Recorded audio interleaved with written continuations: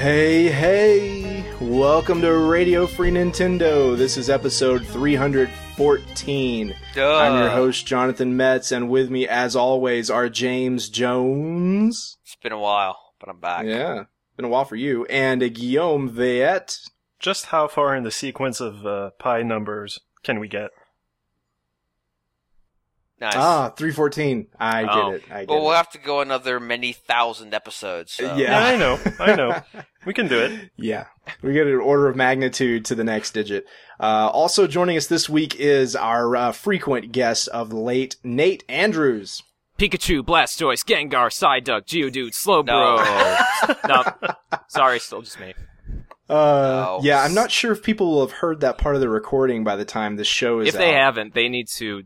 It's probably not up yet, but it's not. Look forward to it. Every time I listen to it, it makes me giggle. Oh, man. It was amazing. What a way to go out. So we're referring to the telethon, which was last weekend. It was a fantastic success. Many of you have already heard it in the live version, and the recording is going out piece by piece. I think part 2 will probably be out by the time you hear this, and then part 3 will come soon after that. Total recording is about 9 hours. Yep. It was a good day. We raised over $6,300 from over 150 individual donors, and that is amazing. All of our special guests showed up and delivered, and it was a pretty incredible day. So those of you who participated live, thank you very, very much. And if you're just now hearing this, I think you probably still have a couple of days to donate before the chip-in is finalized. So if you have not yet donated to Child's Play, there is probably still time, and I hope you will go over to the website and click on the telethon page and check it out. And even if it's too late, I hope you'll read all about it, see what happened, listen to the recording, let us know what you thought. It was a pretty special day for all of us. So thanks again to everybody. Buy a shirt. Also, this episode is probably coming out on Wii U launch day. So happy Wii U launch day, everybody. Yay. I hope you listen to this while you play your brand new games.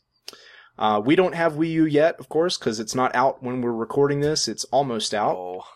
So we're going to take one last chance to talk about anything else, because Wii U will probably dominate the hell out of this podcast for the rest of the year and for years to come, I hope. So does Nintendo, by the way. We've got listener mail coming up after the break, but first up is new business, and I would rather not go first considering how much I talked at the telethon and how tired I am, but I did play Paper Mario Sticker Star, which is the biggest new release this week, and so I'm going to kick off new business. Sticker Star came out the day after the telethon, and I checked my 3DS as soon as I woke up in anticipation of downloading, and it didn't seem to be on the eShop. And I checked the new releases and it wasn't there. And I thought, man, what the hell? And there's signs everywhere saying it comes out midnight on Sunday the 11th. And then that made me think, wait, maybe I should try searching for it. Maybe this is just because the eShop sucks. And I searched for it and found it and downloaded it. Could it be that the eShop sucks? Could it be? So yes, the eShop sucks. The eShop sucks. Yeah. Things are actually out. And even in new releases, on new releases and recent arrivals, it's not there. But you will find an announcement saying it will be out, even though it's already out. Was it Thursday? Because if it wasn't Thursday, it's not new. I don't know. Anyway, I finally downloaded it and got to play it. Pedantry aside. I've been playing it for a few hours this week. Maybe not as much as I'd like, but that's normal, of course. I did try to cram as much as I could before we recorded RFN. And I'm sort of like halfway through World 2 probably. So a few hours into it. And I definitely have, a lot of observations. You know, I had not played this game at all before it came out because there was never a playable demo at any of the events that I attended. And I think maybe I should go back and look at my history with Paper Mario, because the first 2 games in the series I thought were pretty good, like definitely original ideas and a really cool twist on the RPG genre. Not the most satisfying RPGs, not the most satisfying Mario games, probably, but a cool hybrid, and with a really cool style. Didn't love the story, didn't love the writing, but I appreciated them for being unusual, and a very unique Nintendo flavor of that kind of a game. Super Paper Mario, we actually covered extensively on this podcast back in the early days. And, I've been thinking a lot back to my time with that game lately because I haven't played it in a long time. And I remember it being very disappointing. And I think the reason I felt that way is that the whole conceit of it, or the way that it was sold to us, again, none of us had ever actually played it before it came out because they never demoed it anywhere before the game came out. But, the conceit of it was that they were going to sort of tone down the RPG elements and make a Paper Mario platformer. That's what we expected it to be. And it was going to be not just a 2D platformer, but also a 3D platformer because of this weird camera shifting that you could do. You could turn the world into 3D temporarily. In effect, it wasn't really much of a platformer, I have to say. I mean, it was kind of like walk around and look at things and try to find things in the 3D version. But other than that, the combat was very bare bones because you're just kind of jumping on top of things. I mean, it's Mario combat, but they didn't replace that with Mario platforming. There were some jumping challenges, but it never really felt like a solid 2D platformer. It's certainly not a solid 3D platformer. The 3D platforming was very negligible. And so the game overall, it sort of depended a little bit too much on its puzzle solving and on its sort of adventure gaminess of like running around and just talking to people. Right. Was how you got through a lot of those levels. Yeah. And those levels I found to be sort of interminable, like really not very fun at all. So, fast forward now, this is many years later, they're finally putting out the new one. It's the first handheld one. And I think the fact that it's split up, that it has this kind of old school world map, and the fact that it's split up into, 1-1, 1-2 kind of levels is really good for a handheld. I mean, it really kind of helps you break it up into chunks that make more sense. And so in that sense, it's more like Super Paper Mario. It's not just this one continuous world. And in a few other respects, actually, I think this is probably a little bit closer to Super Paper Mario than it is to the first two games in the series, in that it is barely an RPG. I mean, we've talked about this the past couple of weeks, but the RPG elements are very toned down. You do have turn-based battles, but other than that, there's not really much stat progression. There's no experience. Most of there's no random battles, which is probably a good thing, but just in general, there's not really much of the RPG left in this game.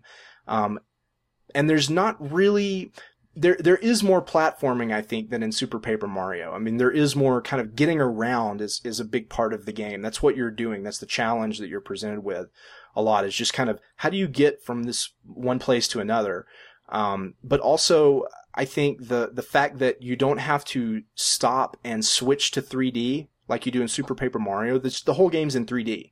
It's a fixed camera angle, so you kind of have this sort of diorama perspective, which is great for the 3D effect. But you're constantly moving around things, you're looking behind things, you're kind of, they use the camera to hide things in the environment a lot, which is great, and it's something I really like in games usually that have a fixed camera. And they make really good use of that. So the platforming is a little bit weak because Mario doesn't actually jump very high. It's kind of strange for a Mario game, but relative to the stuff that's in the environment, there's a lot of places that you just can't jump to. They're way too high. You sometimes have to find another way around it or look for a hidden block that would help you sort of stair step up there. But what the game is delivering that I really did not expect is, first off, the puzzles are pretty good. There's some puzzles that are, even early in the game, that are fairly challenging and really make you think, probably more than you would expect in a series that, most people feel like sort of holds your hand a lot. I felt that, at least on an intellectual level, I felt like the game got difficult a lot earlier than I was expecting it to. It actually feels like there are puzzles that you really have to think about and solve and try a few different things. They're not just blatantly obvious. So I think that's a good thing. And even though the platforming isn't really a showcase here, the exploration is. And that really, I wasn't expecting it, and I'm really enjoying that part of it. And I'd say actually, that's probably the thing I enjoy most about the game, other than just the great art design and the whole paper theme of it is done probably even better in this game than it was in the previous ones. So, I've been reading some reviews lately that came out this week, and one thing that I've noticed is a common thread of people saying that the things that you've liked so far, like the exploration and the puzzles, are kind of obtuse eventually, in the way that you have to find and use stickers to solve them. Yeah, in terms of the puzzles, I mean, there definitely are puzzles where you need a specific sticker to solve it. And it may not be in that area. You might have to go to a different level to go find one. Usually you can probably go to the store and buy it and just use a little bit of money. But in some cases, you might need to go to another level and go actually dig it up somewhere. I haven't really struggled with that so far. You know, I'm still fairly early in the game, so maybe that stuff becomes more annoying later on. It seems like it's a pretty big hang-up for people, but yeah, I don't know. It hasn't bothered me at all so far, but I'll have to report back, you know, in a couple of weeks probably when I'm deeper into it. But the exploration part of it, like, weirdly reminds me of kind of like the feeling of running around in the castle in Mario 64. You know, when it was like Mario was 3D for the first time, and now you can actually look behind things. And when you look back there, you might find a door that takes you to a secret place. And that was so exciting. We've never done that before. And over the years, I think that experience has not really been revisited very much, because a lot of the 3D games that they've done since then have been not in the Mushroom Kingdom, and have not really been focused on that kind of exploration, where you have a fairly small space, but it's dense, and there's a lot of just secret stuff around it. Most of the 3D Mario games have had more open kind of level designs, you know, where you're kind of on this big floating platform and there's just stuff around. But these are, in some cases, more enclosed areas, or in some cases just a little bit denser. And you don't have camera control, which means that the designers have more places to hide things. And they do a really nice job of that. You know, the fact that you can paperize, which means it's this weird kind of thing where it's almost like the game takes a screenshot of whatever's being shown currently, and then it turns that at an angle so that it looks like it's just a flat piece of paper, like a postcard, and then Mario's floating above it. And when you do that, it sometimes will reveal an outline of a place where you can put a sticker that you normally can't see. And so sometimes when you don't have to do it everywhere. It's not like in Super Paper Mario where, like, every 5 steps you kind of turn it 3D and see, what am I missing? Because that really messed with the pace of that game. You know, it made it feel like it just took forever to do anything, because you have to do everything in 2D and then also in 3D. This game, you don't have to deal with that. Then the paperizing, you really don't need to stop and do it unless you're kind of in a place where it looks like something's weird, or it seems like something should be there and yet you don't see anything. That's usually a good indicator, but it's not like you have to do it everywhere. So, I've really enjoyed it, and it feels like every time I go to a new level, I feel excited to start that level, because I'm excited to see not that, you know, look, it's another desert level. There's going to be sand, you know, there's going to be the stuff that you expect to see in a desert level. There's pokies kind of bouncing around, and, you know, you're going to fight this certain class of enemy that you've done before. But the exciting thing is seeing what kind of weird environment are they going to construct for me to explore, and what kind of crazy stuff am I going to find. And I've really enjoyed that so far. That's probably the number one takeaway. How are you feeling about stickers being the thing, especially in battles? I like it. Do you? It's different. I mean, it's, you know, the battles are still simple and they're still pretty easy, but they're fairly fast-paced, I would say, especially kind of once you know what the stickers do, and you kind of have an arsenal, and you're like, for this kind of enemy, I've got 2 or 3 different stickers that I could use to deal with it. Which one do I think is most appropriate, or which one's more important that I want to save for later for a more difficult enemy? So it really makes you think about that kind of stuff, you know, and the fact that no matter what sticker you use, it will go away. It does reinforce the idea that these really are disposable, and it's not hard to find more stickers.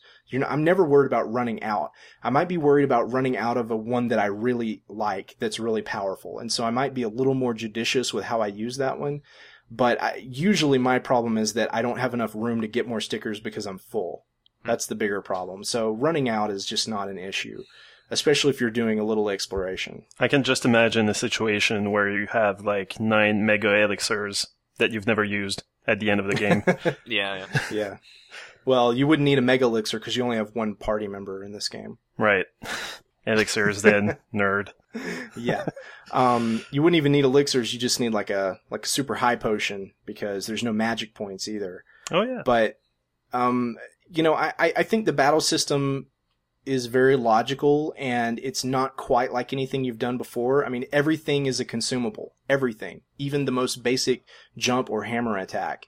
And so, it makes you think a little bit more about it, but at the same time, it's not like, I always feel like in Final Fantasy, for instance, there's this weird thing where for a lot of characters, you probably have a tendency to not use magic because it's consumable, and you have this attack, which although weak, and might miss, is free. And so I tend to play those games pretty conservatively a lot of times because I don't know what's coming around the corner. And so I don't want to use my magic. All the cool stuff in the game, I feel like I'm always conserving it. And I rarely, maybe only when I get into a boss battle do I really let loose with all the best stuff that I've got.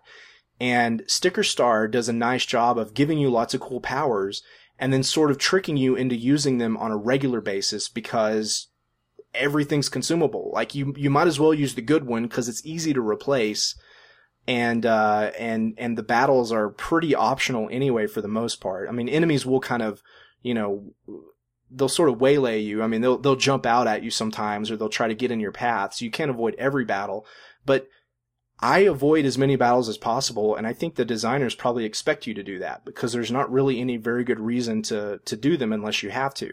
But what that means is you're not fighting battles every 3 steps, and so when you get into a battle, it's not as frustrating as it is in a lot of RPGs because it might have been 2 minutes of you running around exploring since the last time you did it, and the battle's over in 15 seconds. So it's just not a big deal. So it feels pretty well balanced and pretty well paced. I'm really enjoying it so far. I'm sure it's a pretty long game. I definitely get that sense. So I'll be playing it a lot more, and I'll probably come back in a couple weeks and let you know how it holds up later in the game. But from the first few hours, I really, really like it. It's probably my favorite Paper Mario game yet. Yeah, I'm looking forward to playing it, but I have Super Paper Mario on my pile of shame that I bought earlier this summer for like $15. So I have to go through that first. It's not like there's story connected. You can play in whatever the freaking order you want. No, but it's just like a discipline thing. I want to play the games I have. You must have discipline! Exactly. Actually, Guillaume, let me give you some advice that will save your sanity, and will help you move on to other games that are more enjoyable. If that advice is don't bother finishing the game, I have experience with that. Sure. I was just going to say, play through the world that looks like a video game, that looks like you're inside of a weird computerized version of Super Mario Brothers. That is the high point in the game, and there's not much reason to play it after that. I mean, there's some good stuff after that, but it's definitely all downhill from there. And, if you're going to play only part of the game and not actually finish it, that's how far I would play. It's about halfway through, so. All right. I personally enjoy that game's sense of humor. I think it's probably one of the funnier written Mario games. I mean, there's a lot of sight gags going on in that particular game. Yeah. I mean, the level in space is really annoying, but to an extent, it's still really funny. I mean, you have to go on the stupid fetch quest to get toilet paper for the guy locked in the outhouse in space. Yep. But at the same time, that level is ridiculous because of all the things that have like space helmets on and just completely pointless details they put in the level that are actually somewhat enjoyable. Yeah. Yeah, I mean it's a fun game that I think gets a bad rap to an extent because it's not really what anybody expected it to be. It's like Johnny said, it's not an RPG. It just isn't. And it's not really a platformer. It's not really an action game either. Mm-hmm. Yeah. It's kind of a weird adventure game with RPG elements and some platforming. All right. Well, I'm looking forward to it. Kinda. It's quite unusual. Yeah, That's I mean, for sure. I like it. I like it quite a bit. And in fact, when we get to now playing, you'll see how much I like this game. Ooh. Because I wrote about it. Yeah. Surreptitiously. Well, for those who were annoyed by Super Paper Mario, I will say that so far, Sticker Star seems much less of an adventure game in that the levels are not predicated on talking to 20 different people and shuffling items among them. It's much more get to the end. Find a way to get to the end. So I'm enjoying it a lot. All right, so James, let's hear from you, man. It's been a few weeks. I've got 3 weeks of games to cover, and I'm not going to get through all of them. Let's not do every single one. I don't know. There's some real winners in that list. Yeah, I can tell. Let's start with the Zone of the Enders HD. So the HD collection of that game came out about 2 weeks ago now, I guess. It's a 360 PS3 combo box game that is HD up-reses, not remakes, they're just up-reses, of the two Zone of the Ender games that came out on the PlayStation 2. Did they not even bother to include the GBA game? They did not include Fist of Mars, no. Weird. Well, I mean, it would have been weird to play that on a 360 though. I mean, it's a turn-based strategy game if I recall correctly. I mean, I just played a turn-based RPG on my GameCube, so I know, but I mean, it would have looked really hideous too, up-res like that. I mean, remember, it's a GBA game, so you would have up-resed it to what, about 4 times its normal resolution? No, I don't know. But anyway, so was this the first time you'd played Zone of the Enders? I have never touched a Zone of the Enders game. It's such a James game. It is. So it's kind of weird for me because all I knew was the history of the games. I had some concept of what they were. That I knew with having experience with the Kojima brand what I was getting into to an extent. But to me, they had always sort of been a thing in the back of my head that games I wish I had gotten around to playing, but I'd never PS2 at the time, so I never got to. And Zone of the Enders 2, they made like 8 copies.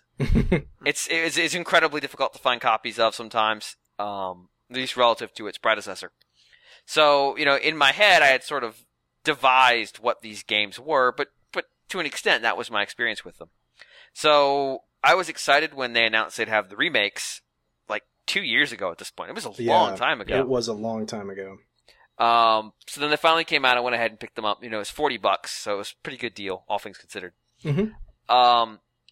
But spoiler alert, it's only about 14 hours worth of gameplay on your first playthrough for both games combined. Yep.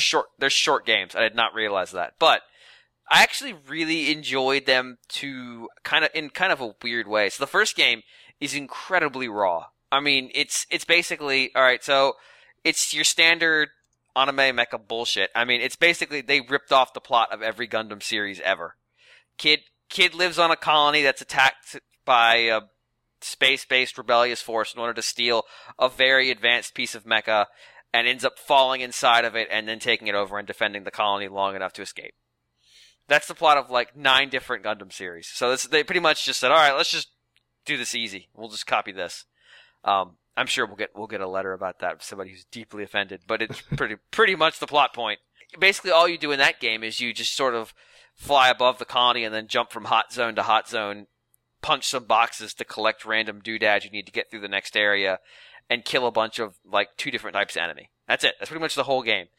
It's pretty repetitive in that respect. I mean, there's a lot of like, we need a new weapon to get through the defenses of this boss. Where is that weapon? Somewhere in the colony. Great. But is it like melee combat or is it? It's ranged. So what is interesting about this game or about the series is that it really has a real sense of speed in the combat, which most games like this, especially most games that involve giant fighting robots, just don't feel fast. This game feels incredibly fast. All the combat's very agile. The second one is even like kind of way faster than the first one. It is. So in the first game, it's very quick, but most of the enemies are not good. It's a lot of cannon fodder, and you just sort of chew through them. And you don't particularly have to be all that skilled to pull it off. You just sort of need to know, all right, that guy's more dangerous than that guy, so let me take him out first. And once you do that, you're pretty much in good shape. The bosses are usually big, hulking masses of destruction that you sort of have to just dodge, hit. It's kind of the Nintendo format of boss. Just learn their pattern, dodge until you have the opportunity to hit them, go back into doing that. There aren't a lot of like one-on-one duels with things things your size, other robots, in this case they're called orbital frames, that feel up to the same power as you. Mostly anything that's even remotely close to your size, you just sort of punch in the face and they blow up. I actually described the game to a really big fan of the series as the first Zone of the Enders is break boxes and punch raptors in the face. Raptors being the really, really easy boss enemies in the game. It's like, yeah, pretty much. It's very confined. It all takes place on this one colony. So it's a bunch of open spaces surrounded by houses that you kind of have to try to avoid blowing up. The second game, though, takes all the controls of the first game. It feels, control-wise, it feels like anything I do in the second game I could do in the first game. And in fact, when I went back and played the first game after beating the second, I pretty much confirmed that. But it's so much more important you're actually good at what the hell you're doing. Because in the second game, you know, all I was thinking as I played the first game was, man, I wish there were more one-on-one fights with powerful enemies like me. Mm-hmm. Things that were legitimately dangerous. I don't want to fight big, giant, hulking bosses because it just doesn't feel like I'm taking advantage of my speed, of the agility, of the combat system.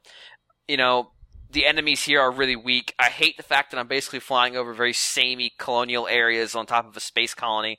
You know, it's kind of there. You know, it's just all the zones look pretty similar. It's a bunch of like collect random item from random zone and then take it to the zone you're supposed to bring it at and use it there and continue on this process until you escape. But in game 2, they pretty much immediately start you out in this very attractive like asteroid that's being used for mining, and it's just swarming with enemies. And you get into a very quick fight with someone who's very, very powerful. And that continues on for pretty much the rest of the game. These very diverse areas where you end up fighting against enemies that are like yourself in very powerful, but you know, same size as you, and these are very intense, very deliberate fights where you have to have very precise control of what you're trying to do with your craft. I mean, you really have to be good at being a pilot of this ship to be successful. And at some point in the second game, you get a mech that can teleport. Yes, which is amazing. And it is the best thing that ever happened in video games. Yeah, I mean, so it feels incredible. For the first game and a half, to ape Gundam more, the bad guys got one of the 2 prototype units. And then it basically hounds you the entire first game. Pretty much every time you turn around, it's behind you and able to teleport right up your ass and start doing a massive amount of damage. And you're just running from it constantly. Second game, you're running from it again. I mean, you're kind of running to it, at the same time, when you encounter it, you run the fuck away. But, like, once you get this, you and the final boss feel like equals. Mm-hmm. It really feels like, and I've never experienced this in a game, it really feels like it was my skill that made me capable of beating it. Like, I was an equal with the boss. It wasn't like I'm conquering some overpowering god. I was fighting someone who has something equally powerful as me, and I just had to be better. Just an arch enemy. Yeah, it's really kind of a unique feeling. I mean, this just doesn't happen in games that often. Usually it's like, I would be fighting like a robot the size of, I don't know, a planet. But well, no, you know who invented this shit? Nintendo, with Shadow Link. It's true. And it sort of has the same feel, but it's so much faster. Yeah. And it's much... It's just, once you can teleport, the speed of the gameplay just becomes... it's absurd. It's kind of just like eye melting. Yeah, so I went back and played the second game. So it took me about 10 hours to clear game 2. And first off, game 2 is so much prettier than the first game. It's just a fantastically better game. The first one I'm not going to shit on because I liked it at the time. Yeah. But the second game is Zone of the Enders 2 is really a gem of that whole PlayStation 2 generation that not very many people played, and it's really a spectacular game. And I've thought for a long time that you should play it, James. So I'm so glad you caught up with it. The beauty of what they did is you could really tell they took their time and said, we liked fundamentally what we did with the first game, but how can we make this much better? Mm-hmm. Because, like I said, when I went back and played the first game, with the exception of Teleport, because, I mean, in both cases you're piloting the orbital frame Jehuti. He doesn't have it yet. It's very much simpler. All of the techniques that I had picked up for combat in the second game, I could still carry into the first game, and I became a much more dominating presence in that game than I was the first time I played it. The second time I played the second game, I actually used the final form of your mecha and just annihilated everything with the teleport, with all the power-ups, and just went on it. So I beat the first 3 levels before I got hit. I love that you played both of these games twice. I haven't beaten the first game yet on my second playthrough, but with the overpowered super unit, like I was 2/3 of the way through the second game in an hour and a half. I mean, like, did you try the weird 3D Gradius mode? I did. It's bizarre. It's really weird. It's kind of like, what if Gradius was Star Fox? Yeah. So the hero and bad. The hero of the first game comes back as a cameo in the second in his particular mecha unit known as Vic Viper, which is a callback to that series.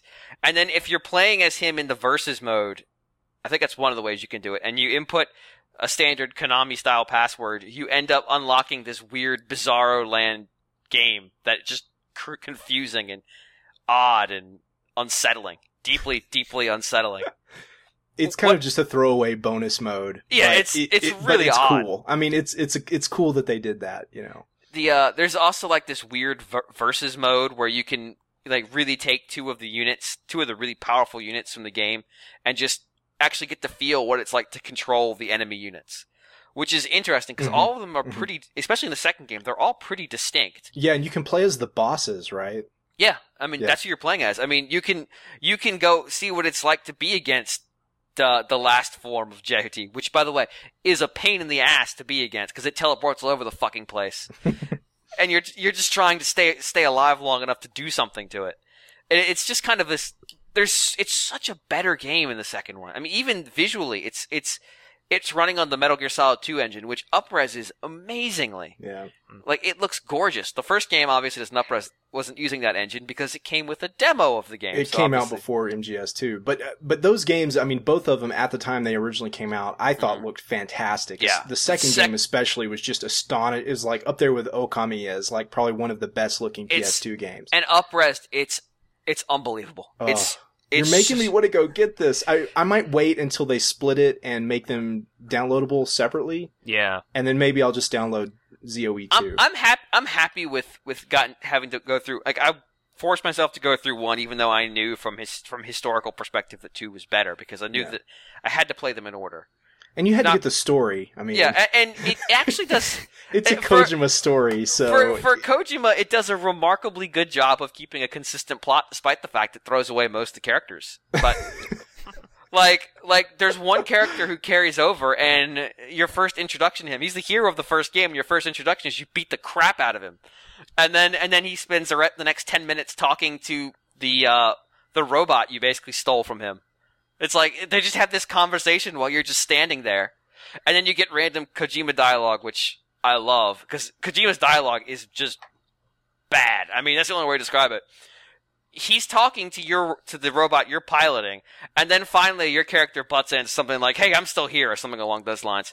And he introduces himself again, although they've already identified who he is. And then he asks you what your name is, and your character responds, and I'm going to do this in my best impression of his voice, shut up! And then he says his name. There's like 20 times in the game where dialogue like that happens. I'm like, what the fuck was that? That sounds magnificent. I'm pretty sure that Hideo Kojima is a terrible writer, and I think most of the people who are huge fans of his either know that or they secretly know it and won't admit it to themselves. Oh, he's like... His scenario stuff? Well, he didn't even do the scenario for these games. Like, somebody else did them. He's very creative, but I don't think he actually knows how to tell a story.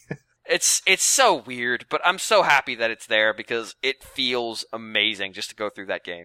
It's one of the few games where I feel like I get legitimately better at playing it as I play.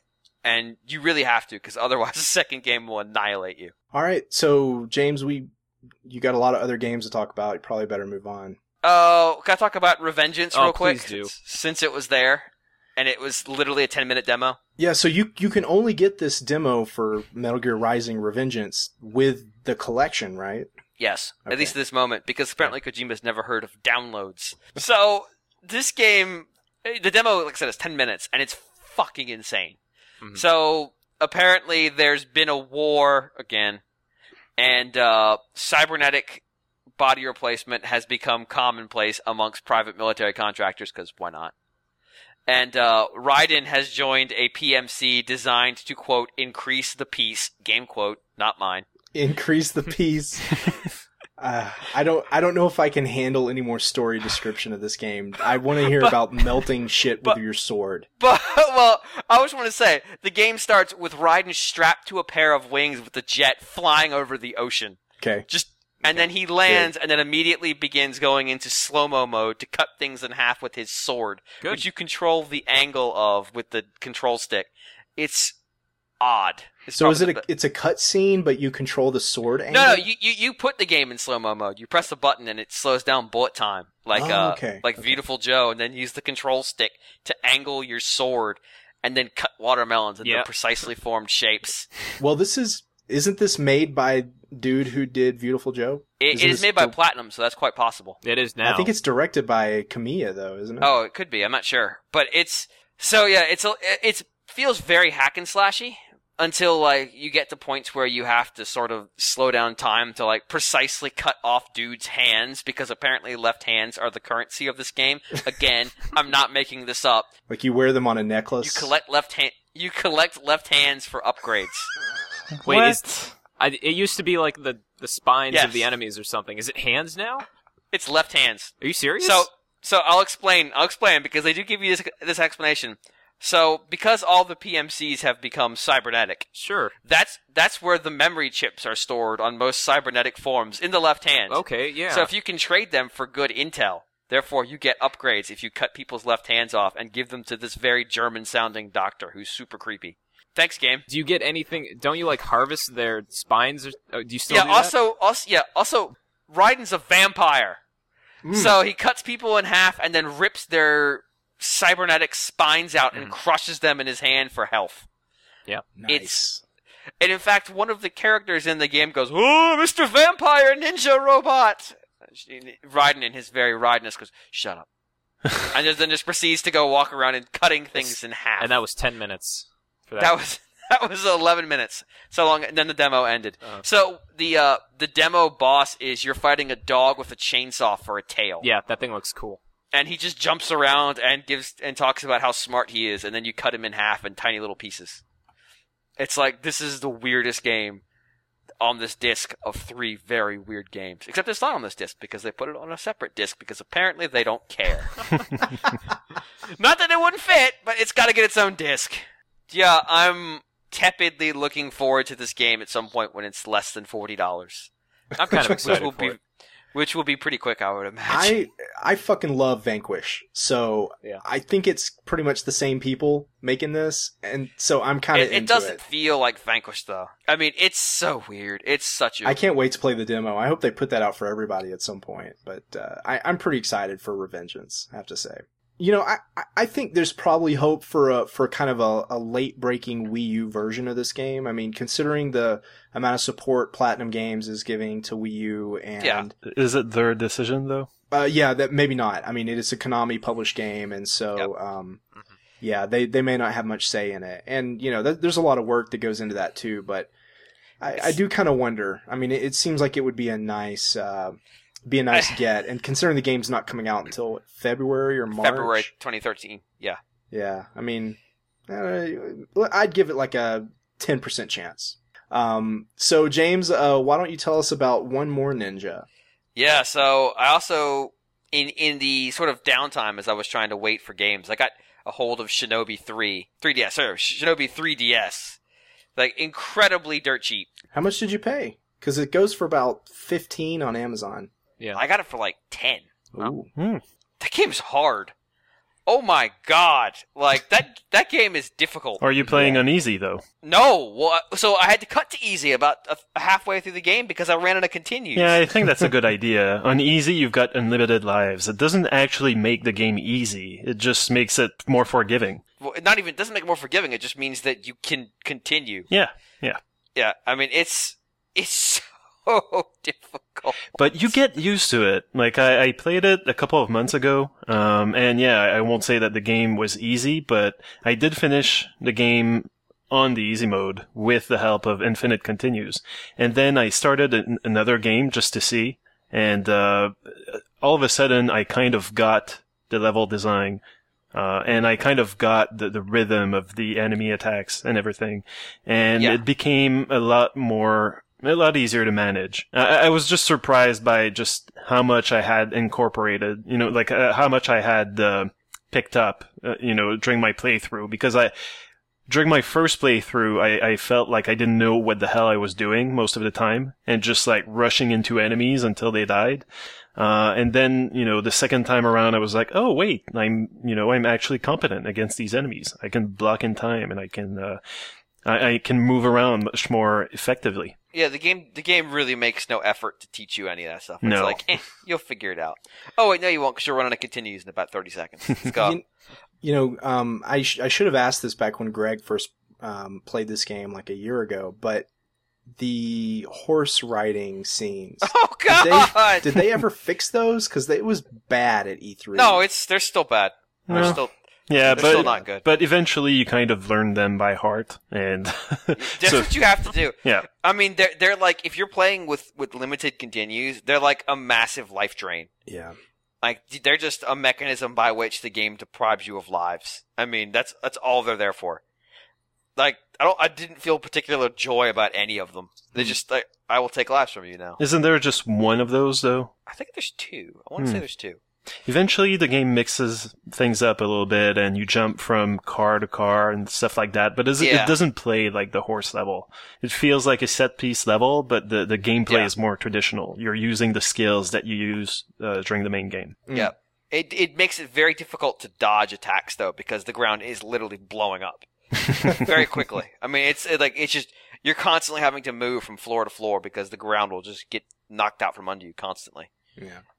Well, This game's been on my sort of watch list for quite a while, and it's not really the price. It's more that, I haven't found enough of a lull in my 3DS library that I really needed to fill it with something like this. But I did enjoy it when I first played it, and I'd still like to go back and pick it up sometime. I will say the game itself is like I said, it's very difficult, but it's kind of weirdly tongue-in-cheek aware of how it is.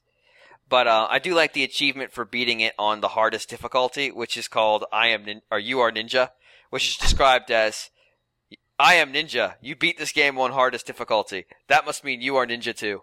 Like, that's like, the game is totally aware of what you're up against. Like, it's so I actually played it on hard just before we started the podcast just to see. Yeah, it was a mistake.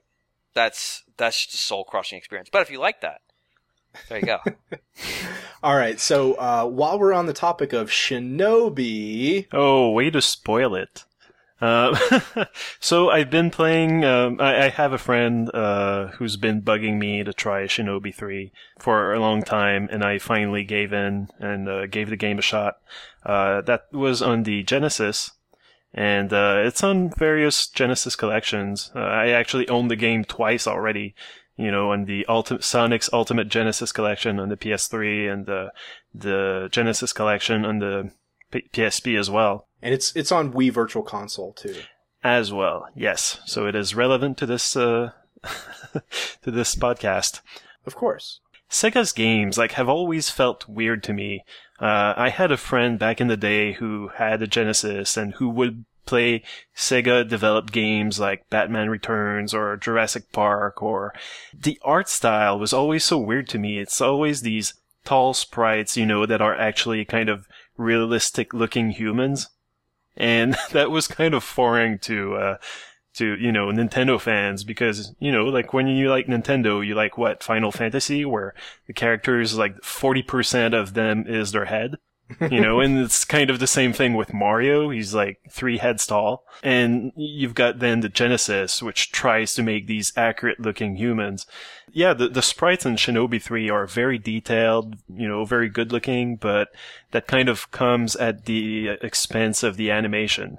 Unfortunately, your ninja walks the same way that every Sega character walks, except for Michael Jackson. He's just these kind of 2 steps of animation, and it's a little bit jarring at the beginning. Initially, I found the game really difficult, and eventually you get over that. It took a while for me to get used to the controls and the timing. Well, I gotta know, did you fight Spider-Man? I did not. Is Spider-Man really in this game? You do fight at Mecha Godzilla. He was. Spider-Man was a boss in Shinobi 3 back in the original release, and since then, you can probably guess why, but Sega has had to replace him with some other sort of, character that's vaguely the same shape. Spider-Man. Spider-Man. Chinese knockoff toys. Let's do it. But yeah, your character has a very diverse set of moves. You can double tap to start running and then you can get close to enemies and sash them up with your sword. It's very timing based, most of the time, your attacks, you're throwing shurikens, but you can get close in for the kill, and it gives you more points, technical points, if you can just get up close and sash them with your sword instead. And there's a lot of variety in the levels, a surprising variety. You'll have more maze-like levels. You'll have, sometimes you'll be riding on a horse, and it will be more of a auto-scrolling kind of shooter-esque type of level. Sometimes you'll be surfing on the jetboard, because that's what ninjas do. Yeah, and That's what the cool ninjas do. if people have access to this game and have never played it before and were perhaps put off a little bit by the animation or lack thereof and perhaps the look of the characters, I say it's worth sticking with. It's not the same feeling as playing Ninja Gaiden, or the controls are not as I don't want to say that they're not tight, But they're not tight. but there's definitely in Ninja Gaiden you're so maneuverable in the air, and your attacks are instantaneous, and in this game they are not. It's more deliberate. It has to do with animation sequencing and yeah. If you play the game on easy, you don't have infinite lives, but you might as well because you get 9 lives to start with and get 3 continues. So you've got 27 lives to get through 7 levels. It should be more than enough. And I've got one last tip. If you play this game, do read the manual, because this game has moves that you will never figure out on your own. I don't care who you are, you never will. And this game has a double jump, and it's probably the hardest double jump to pull off until you realize that you kind of have to play it like a rhythm game. If you try to jump while at the apex of your first jump, you will fail, 50% of the time. But at some point I was like, what if I just time my attacks as if I were playing Rhythm Heaven? And that kind of worked. I could double jump every single time, and It's pretty cool. Kind of like Jungle Beat. oh wow, it's been forever since I played that. I'm joking. Anyway, on this awkward transition, I've also been playing, I have probably my final update on Persona 3. Oh, I've been The playing, endurance run is ending. oh no. yeah, I have been playing this game constantly. Every single time, every single, moment of free time that I had, I would put into this game. I played over 65 hours in the last, over a month now. And it feels like it's been, I've put more hours in that. I'm not sure if the in-game clock really recorded everything. Maybe it just feels longer because you're playing it on a PSP Go. He's not a Sony investor, John. He'd feel a lot longer if he were. But no, actually the fact that it was portable probably helped take away the monotony of what you're doing a lot, because I would mostly play it in short bursts. And so normally it wouldn't feel like it's taking too much time, but the game is so repetitive that I just couldn't take it after a certain point. I've described the game a couple of weeks ago, and everything that I described still holds true after 60 hours, because the game really never evolves. The battles you're still doing the same thing in your 1000th battle that you did in the first one. You're still trying to knock down the enemies. Once you've knocked them all down on their asses, you can go all out on them, and that's usually how you finish a fight. They're still very quick, but they're still very simple and stupid. And I got to a point where I was looking at my progress in the game, and you're always climbing this one tower in the middle of the city. And I was on floor, 150. And I was like, you know what? I feel pretty far into the game. I'm gonna look up just how many floors there are. And I had been playing the game for a month at that point, and I look it up, and there's 262. Oh. And I'm just like, holy crap, I can't believe this. And at this point, I kind of try to rush through them. Before then, I would try to explore everything on the floor before moving on. But from then on, as soon as I saw the stairs, the exit, I would take it. And I would try to rush that way, but eventually, I must have not leveled up enough by doing that. And a band of, regular enemies, at some point, one hit killed me. And that was my breaking point. I thought, okay, if normal enemies can kill me in one hit now, that means I need to grind. And if I need to grind in this game after 60 the whole hours... game sounds like a Yeah, grind. if I need to grind at this point, it means I'm not playing this game anymore. So I kind of, slept on it and after 24 hours, I thought, you know what, I'm uninstalling this. And so it's gone. So you definitely still think though Persona 4 is much better and Oh definitely yeah, worth playing. oh yeah, despite- because I wasn't lying last time when I said that I went through Persona 4 in maybe 45 hours. That's what it took me. But this one is so less streamlined and so much more grindy. And the story really, like, if I have to be honest, like, I still don't care about the characters after all this time. I still don't really care about the story. A lot of the elements that made Persona 4 unique are not in this game. Persona 4 had this really, really mysterious story where, people would end up dead, hanging upside down from the TV antennas in this small city. And, you're living with your uncle who's a cop. He's investigating the case, and you're kind of, in parallel, you're investigating on your own, and there's also these, bizarre phenomena that are happening at the same time. And, it was a really, really intriguing story. And here, the story never really evolved. And once it did, it decided that it was like, oh, okay, you know what? You're really trying to save the world here. And I was like, wow, that's original.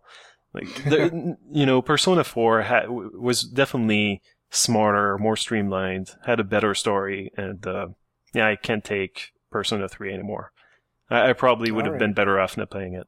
Well, I'm Okay, glad I've stuck with Persona 4 then.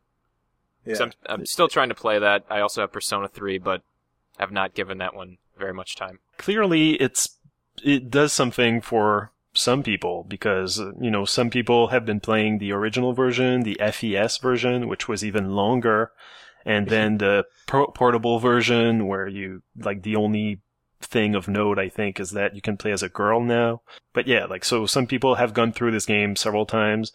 I don't understand them, but, I can't recommend this game. All right, so Nate, you've been sitting and waiting for your chance, and I saved you for last because you actually have a couple of brand new 3DS games to talk about. I do. One is newer than the other, and that is Zero Escape: Virtue's Last Reward, which I played over the last couple weeks. Put up the review this week. Mm-hmm. I'll preface this by saying that I reviewed it having not played 999, even though I've owned that for months. Unprepared for the depression that was about to come land upon you. Yeah, I guess so. But also that by the end of Zero Escape, I was right there in terms of understanding and really caring about the events of the game and how they actually tie into 999. And I think the quality of the scripts and the voice acting and the pacing of the game are very, very good. And the fact that they've pulled me into that story that I haven't, been invested in is probably the highest praise. Yeah, some people I follow on Twitter have been saying that the game leverages a lot the story of 999, and that, they said, oh, I feel sorry for people who are jumping into this game and have never played it. So, yeah, I mean, I can see where the history with that game might make certain moments a little bit more special. I mean, especially since there is at least one character that carries over, or one or two characters that actually carry over. Yes, there are characters that carry over. I don't want to be spoilery about that. They spoiled that in the pre-trail. I mean, in the announcement of the game. Yeah, but I mean, the way that it ties into that story, the main story that it tells, and the extra stuff that you can find in the puzzle rooms is just really great. That batshit insane story. Yeah, it is. It's crazy. I really like it. I had some issues with 999 personally, so I've got some questions. They were personal, yeah. Just how fast does the text scroll?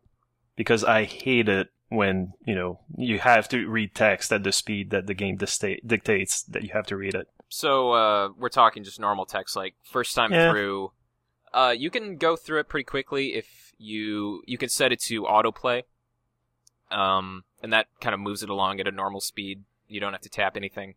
If you decide to mash the button, you can get through it pretty quickly.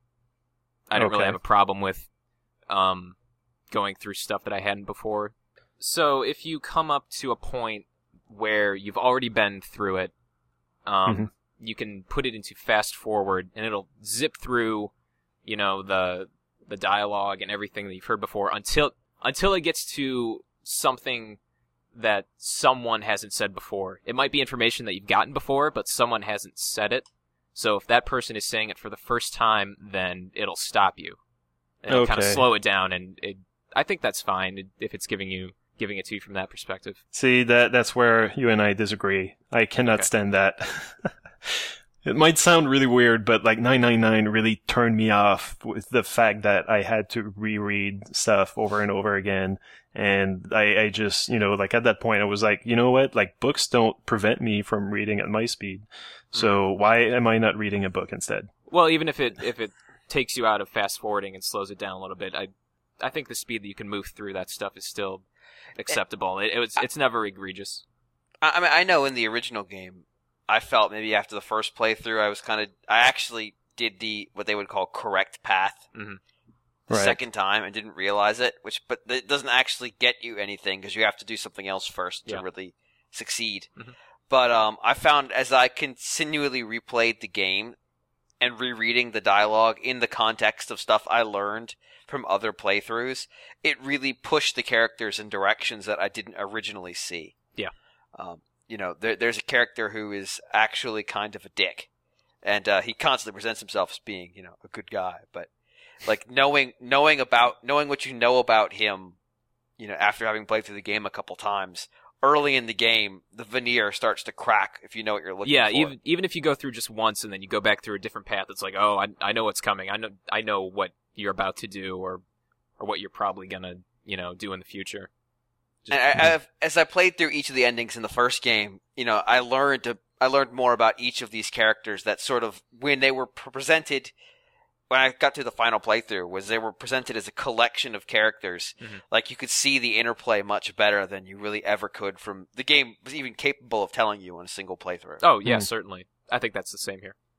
But one of the things I wanted to get you to say, actually, Nate, is isn't there a way to jump? I wanted you to say I hate this game. Yes. Say it. No. Say it. No. Isn't there a way to jump actually from story point to story point in this one? Yeah. So I don't know if that was a thing in 999 or not. No. You just play straight through. Go straight through. You can't. Okay. So you can sort of like fast forward through text, but besides that, right? Okay. So in this game, you have the option of, it gives you basically a menu option that presents each of the story kind of chapters and benchmarks that you've hit. And so you can jump back to certain parts if you want to replay. I mean, that's not really an interesting feature. But once you get to points in a storyline that don't let you go any farther, there are locks on the progress for that storyline. You have to jump back and make different decisions to unlock that point. Like you see the tree of branching paths. Yeah. Okay. Yeah, you zoom in on it, you can move around like with the D-pad and the touchscreen. Awesome. All right, Nate. So, why don't you tell us about the other game you've been playing? Okay. I haven't played it for a while, but it's Professor Layton and the Miracle Mask. I wanted you to talk about this because James hasn't been on the show, and James would normally take care of the Layton coverage. Funnily enough, I actually started playing it last night. Okay. So yeah, I've put a hit on it now. So yeah, it was my first Layton. Whoa. Okay, really? Yeah. Wow. Okay. The scorn. Yeah. It's not scorn. I'm just surprised. Yeah. I thought it was pretty good. I mean, I have no Layton background to compare it to, but I thought the things that it did with the 3DS with its presentation, and the puzzles were very good, and it was just a really fun story and gameplay experience. I mean, it's obviously a prolific series at this point. Yeah. It's Madden-esque in the sheer amount of games that come out in a time frame, only they're not just roster updates. Well, they kind of, if you consider puzzles players, then... Yeah, but at least they have to come up with a new story every Sure. time. And new artwork. Yeah. Yeah, and here they have, like, the very nice 3D stuff and the polygonal character models. It's kind of, from what I've played so far, it's kind of a weird adjustment to the 3DS. Because, I mean, the first game, you know, you just sort of casually sit there and you tap the DS touch screen and the characters just advance along. And there's this game, you have this weird, like, sort of joystick replacement thing where you tap on the magnifying glass and sort of scroll around the screen. And Yeah, you're kind of... I think in the review I compared it to somebody standing on the ground and kind of moving their head around to take in the full scope of a you know, the land in front of them. So you're kind of like moving your gaze up a little bit to, you know, look at the top of something, moving it left and right to find different things. I mean, just a few hours in, it sort of felt a little bit awkward compared to what I'm used to, because normally it's all very static. And I'm curious, you know, if that starts to sort of level out and you just sort of get used to it, or if it still feels a little bit like kind of a weird merger of sort of you don't really move beyond the place you're in, but the environment's 3D now, so. No, I mean, you're not doing a lot of, like, moving way out of the way, like left and right or anything like that. The view is always pretty fixed. So, okay. It's nothing too jarring. But Okay. I guess if you're coming from, like, old static 2D, just... It's very different. Yeah, I can imagine. It goes from being very passive to being much more active. Yeah, you're moving in and out of the depth of the landscape, too. Yeah, because I mean, the old Layton games, just how fast can you quickly tap the entirety of the screen? Right. You have found all of the things. Congratulations. And this one, you're sort of dragging this magnifying glass around. Occasionally, it lights up, and you have to tap. And you just continue to move that around. may be something. It may be just a hint coin or an extra puzzle or something that Just- the characters comment on. That Luke really wants you to know that restaurant smells delicious. Yeah. Oh yeah. Yeah, they'll each comment on it one time, and then it's done. It doesn't let you highlight that anymore, which is nice. Yeah, it's kind of weird. It's kind of a feature of the series where it's weird. Like they'll all comment about one site, but you have to tap it to get all their comments. It's like just tell me what they're all gonna say. I'm okay with this. All right, I'm very picky. What percentage of this game consists of sliding tile puzzles? I don't have an empirical answer for you. Yeah, it depends. It depends on what percentage of the puzzles he cleaned out too. Yeah, I well, see.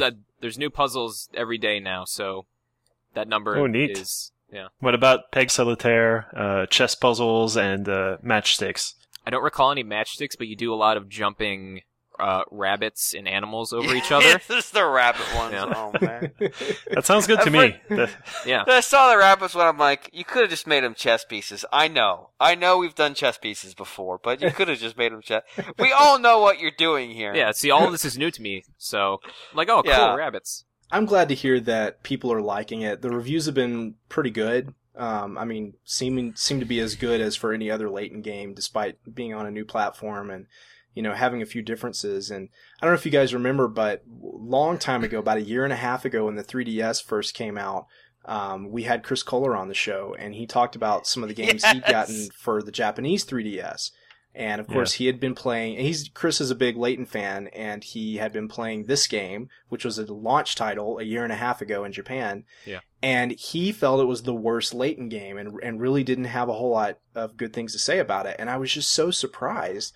And I wonder if, I don't know, maybe it was the time in his life, or maybe just certain things about it that he just doesn't care for. I don't know, but I was kind of waiting for that shoe to drop, you know, a year and a half later with the American and European reviews. And I haven't really heard too many echoes of that. It seems like people generally think it's just as good as the rest. No, I mean, I don't know about as good as the rest, but obviously you enjoyed it. And, yeah, I you know. enjoyed it for the singular experience. I mean, like I said, I'm having some issues with the control. Mostly because it's not so much that it doesn't work, it's just the supporting the 3DS with one hand while trying to use the stylus consistently. Versus in the thing, it's just tap. Use the I stand. just tap. Kid Icarus stand. Yeah, come on. I don't have the Kid Icarus stand. Well, there's your problem. Well, get it. You want mine? That's it. should. That's the problem. Obviously, the problem is I useful didn't for drop every $40. I didn't drop $40 to get the stand to fix the game's controls. It's just kind of a weird experience adjusting, and I wonder if that to an extent was part of what he was going through. And I mean, like I said, I'm only through the first 2 or 3 chapters at this point. Sure. I'd probably feel the same way if I had to go back to, old static Layton. Probably, yeah. So. It doesn't maybe it doesn't feel as completely absurd off the wall yet. I expect it will get there. Yeah. They always do. Yeah. Well, in some cases more than others. I mean, some cases it's just like, know what? Fuck you, level 5. And some cases it's just, in some cases you just go face first into the desk and just sob gently because the game has done something that you just are not prepared for. Yeah. Yeah. It needs to cross that threshold, and I don't know when it'll get there, or what bar it'll get to, and maybe it just didn't do it for him, and I don't know. Like I said, I'm only a handful of hours in, which means like I've played 1/120th of what I would on a normal weekend. Yeah. So we'll find out next week probably. Yeah. Nice. Yeah, I'm kind of waiting to see whether my whether I can find a cheaper physical copy, or my resilience just breaks down over the holidays and I end up downloading it at full price anyway. Because for a while I kind of thought maybe I'll skip this one and just play the so-called final Layton on 3DS, but that game's not even out in Japan yet, so it's probably going to be 2 years before we get to play that in English. And I don't know that I want to wait that long, because I don't like Layton like James does, but few do. But I really like Layton, and I skipped the 4th one, so it's been a couple years anyway for me. I might end up picking this up, but it'll be kind of like a rainy day purchase either way. Few people have James' affinity for top hats. Yeah. It's more the puzzles than anything, to be fair. As I've reached the point now where like, so there was a trick puzzle at near the very start of the game, and I looked at him and he said, all right, I didn't know the answer yet. I'm like, it's the trick puzzle. Where's the secret answer? I'm like, oh, there it is. Yeah, there it is. And you love that shit. But I do. It's I think beautiful. The impact of the games, of the series, characters and graphical style and soundtrack is incredible. You think you can't overstate the impact of those things. They make that game charming in a way that, a list of puzzles could never be. Sure. And they make you remember it long after the puzzles have drifted away. So that's the main reason I care, is I want to see it in 3D, and I want to revisit these characters, and I want to hear that music. And for me, the puzzles are kind of a means to an end. I enjoy them, but that's not the main reason I like Layton. All right, guys. Well, that is a lot of new business, so we're going to wrap it up now and come back with some listener mail here in just a minute.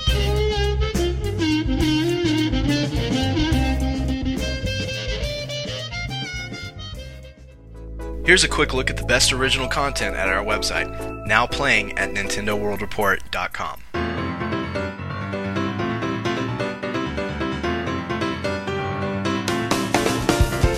First up this week, we have a review for Thundercats on the Nintendo DS, not 3DS, by Patrick Barnett. He says, Thundercats have been rebooted for the audience that didn't demand it. Cat people in leotards with 80s hair aside, this DS tie-in is like a scoop from the litter box. So we've also got Nate's review. We just talked about it. Zero Escape, Virtue's Last Reward. What's that ticking sound? Why, it's the sound of your death ticking ever closer. Welcome to the world of Zero Escape, Virtue's Last Reward, a puzzle adventure game full of good, grim writing and soul-crushing death. All the clocks are digital, so there's really no ticking. I know. I just wanted to put the ticking in there. It's good imagery. It's not accurate. Oh, we also have a feature, the Wii U Launch Game Guide by the staff. Instead of a bunch of previews for Wii U games, we've created a one-stop shop for all your Wii U game knowledge. Check out here to pick out the games you want with your shiny new Wii U. And that rhymes because I'm in marketing. And anyway, here's a preview of Zombie U from Tom Molina for the Wii U. With the launch of the Wii U comes the launch of an infectious disease across our population centers and the impending end of days. Happy 2012, everybody! Learn all you need to know about Ubisoft's survival horror game to see if it's worth your launch bucks. We have a collection of blogs about Mario's role-playing games. The staff wrote a series of blogs about Mario's role-playing adventures, but of course the only one that matters is James's, in which he details why tournament gamers who play Brawl are just like Super Paper Mario's Francis. Okay, and we have more blogs. Nintendo's Collector Journal by Justin Berube. Justin has more Nintendo stuff to show off. Toys, toys, and toys. Also toys. But are there toys? There might be. We have a review of Johnny Hotshot by Philip Stortzum. UFO You rang? Direct. Johnny Hotshot. You rang? UFO. Stop saying that. UFO Interactive is at it again with Johnny Hotshot. As the name You would rang? as the name would suggest, it's a DSiWare shooting gallery game. As troubling as that sounds, it isn't that bad. In fact, sometimes it's kind of fun. Sadly, it's only kind of fun while looking pretty nice. It's also pretty repetitive. Johnny Hotshot. We have a blog, Gotta Watch 'Em All by Andrew Brown. Australia has what must be the most over-the-top collector's edition Pokemon DVDs ever. Bound in books that will boggle your brain. Go and catch them all. There you go. All right, so of course, with it being Wii U launch week, we're going to have tons of impressions and reviews going up that aren't on the site now, so we can't tell you about them yet. But you will definitely want to keep a close eye over at NintendoWorldReport.com.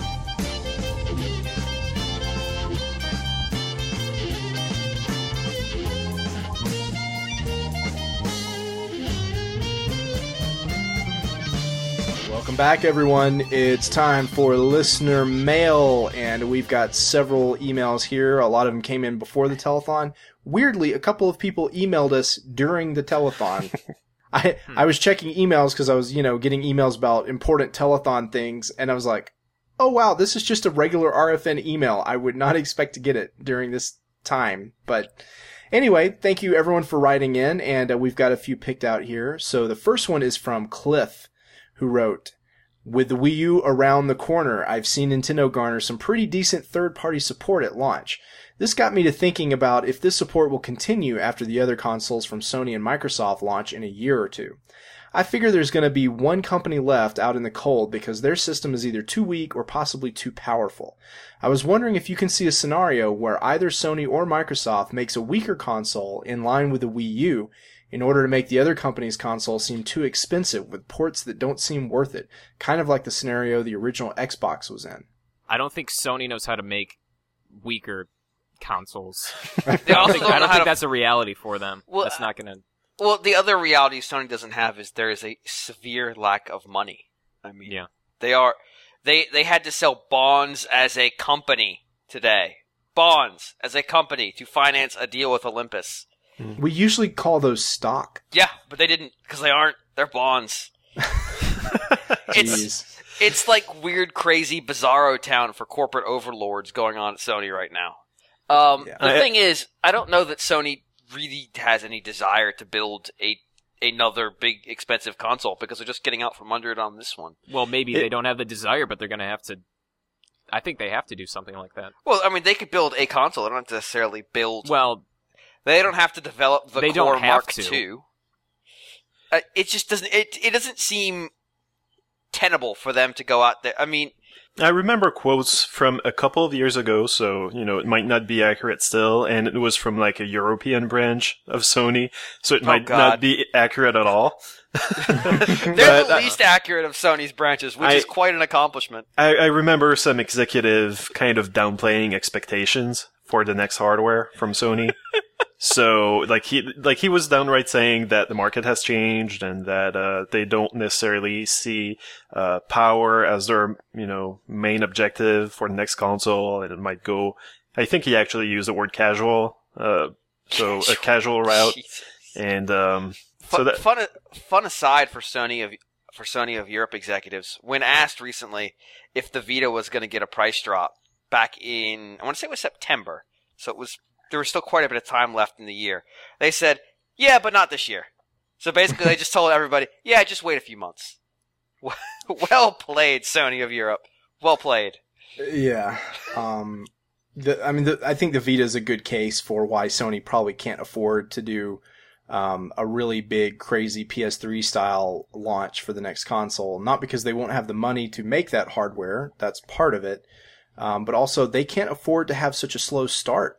No. I mean, the PS3 was a very slow start. And keep in mind, PlayStation is one of the best performing divisions of that company. Yeah. I mean, I think Sony is getting ready to shrink. I think they're going to start having to shut down divisions. And I'm not worried about the PlayStation division shutting down because it's one of the most profitable and successful parts of the company. But even then, it's having serious issues. And I don't think they can continue to operate the way they have been this generation. There are divisions all over that company that are hemorrhaging money. Yeah. I mean, and some of those will not hemorrhaging. exist in a couple of years. It's a very bad position for a company to be in because even their best performing divisions aren't doing great, especially relative to their competition. So now, funnily enough, if you follow Sony's corporate hierarchy, which you should because it's a comedy, the man formerly known as Kaz, now known as Kazuhiro Hirai, is actually in charge of Sony now. He's lost his Americanized accent. He's stopped dyeing his hair, and he now wears gray suits. But That's a tragedy. And he no longer wears salmon-colored shirts. It's kind of an amazing transformation. But I think that tells you that they're going to continue to really push that division. But I don't necessarily see that they feel a need to spend that kind of money on a console development cycle. And similarly, I don't know how a big, expensive console fits inside the strategy that Microsoft is developing for itself. Right now, Microsoft is developing a very kind of a snake eating its own tail strategy of kind of get all their devices in line with one another. And they're doing a pretty good job of that. They've been doing a great job of it for years, and their R&D division is really underappreciated. They develop some truly amazing technology that just doesn't get applied to things. But I don't see how, an Xbox 720 that is 5 times more powerful, can push out 20 billion polygons, really fits inside that strategy. For them, it's got to be a set-top box. I mean, there's been the persistent, driveless Xbox 360 story. But I mean, for them, really, they need a convergence device that is sort of like the hub between your Microsoft Windows 8 laptop, your Microsoft Windows 8 certified tablet, Microsoft Windows 8 certified phone. To me, whatever they build is going to sit in that Windows 8 certified ecospace. Yeah. And I mean, so each of these companies has a very different strategic objective coming in. I mean, even Nintendo is deeply positioned themselves far away from where they used to be. I mean, go back to the GameCube. It only does games, period. That's all it does. This is an asset. That's a lifetime ago. Yeah, I mean, and to where they are now with the Wii U, which is it's a media managing device. Yo, it's a universal remote for your TV. Yeah. For your everything. I mean, I thought it was a video phone. It is a video phone. I mean, it's too. It's like we talked about this a couple weeks ago. How do you market a device that does so much stuff? And it's because all the players in the industry now realize they can't just keep pumping out ridiculously expensive consoles because the market just isn't there to support them anymore. It's not even that. I tell you the biggest thing that, when people talk about, Wii U is really the current generation and we're still waiting for the next generation. One of the reasons I think that position is really silly is that if you look at what's happening in the world of game publishing and game development, the industry cannot afford for there to be a giant technology leap because that brings with it a giant leap in development costs. Oh, yeah. And you saw developers get left behind the last time this happened. It's going to be way worse this time. Yeah. Did you see the quote from from Epic, who said that development costs would only double next generation? Only. Oh, good. Only double. Only double. It'll only cost $100 million to make so a game. Games that cost 10 to 15 million to produce would only cost 20 to 30 million dollars to produce. Good to know. Yeah, so glad to hear it. It's just the companies that make games cannot afford to have a PlayStation 4 that is as big of a leap as PlayStation 3 was. And I think there are many reasons for it. It's part of the reason that you see such good third-party support for Wii U, because it's a new console. It's a way for publishers to get attention and to really make a name for themselves on a new system. And there's a lot of great business things about supporting a new console. You have a chance to sell to a new audience. You have a chance to introduce new franchises and use your assets that you've already developed. But it's a platform that is not any more expensive for them to develop for than the current one. So it's in some ways probably not cheaper. In some ways it probably is a little bit more expensive because, it has some technology differences and it has some features that they have to learn to support. But it's not this giant leap forward in cost. You're not having to learn to program on the cell. Yeah, and Nintendo sort of banked on this a little bit with Wii, and at that time, it was a different era. I mean, it was 6 years ago. Things have changed a lot. At that time, Nintendo sort of said, they looked at what was happening with DS, and DS was getting tons of third-party support back in 2005, 2006, because it was cheap to develop for, and it was winning against PSP largely because of that. Mm-hmm. And they said, and especially what they were hearing from Japanese developers, is that we can't afford these new systems, and we really like the idea of sort of going forward with current technology, making it a little better, but being able to make games the way we're sort of used to. And they really banked hard on that. And in terms of third-party support, it really didn't pay off in the end. That worked for a while. No, the Japanese developers kept making games for the DS and PSP instead. Right. And I don't know that there's a way to get Japanese developers caught up with Western in terms of console gaming. I don't know that it's even possible at this point. A few will, but the bulk of them, I think, are going to either be stuck in the past or they're going to shift to handhelds, which most of them have already done anyway. And maybe at some point there'll be some kind of resurgence, the technologists will retake those companies and they'll figure out how to do this stuff. But, for the most part, I think Nintendo is playing a similar strategy this time in terms of, we're going to help developers keep their costs down. And I think back then the industry wasn't ready to hear that. I mean, there were a few companies who were really interested in it, but they were mostly Japanese. And now you've got the whole world is hurting because of development costs. The whole world, the whole industry. You've got consolidation. You've got people getting laid off. You've got companies shutting down. And it's not dire. I mean, it's still a very healthy industry, but it's moving in a direction that is unsustainable. And everybody knows it. Everybody knows it. And so Nintendo's strategy, even though it hasn't changed that much since last time with regards to development costs and console power and third-party support, I think it's going to work much better for them this time. And even if you look at the launch lineup, it's already working better. And I think it's going to continue to work better. And I think we don't know what Microsoft and Sony are going to do, but whatever they do next fall is going to look a lot more like Wii U than you think in terms of power. I really believe that. I really do. Yeah, it's when you deal with questions like this, you have to kind of look at it from more than just the manufacturer's internal game division strategy, more than just a macro level of the company strategy, but look at it within the confines of what their development partners will be telling them. Because keep in mind, they're in communication with their development partners long before these systems get their final specs. Mm-hmm. I guarantee you, Square Enix has talked to Microsoft and talked to Sony about their platform plans. EA's had these conversations. Activision, Ubisoft, they have. I mean, they've been talking for at least a year.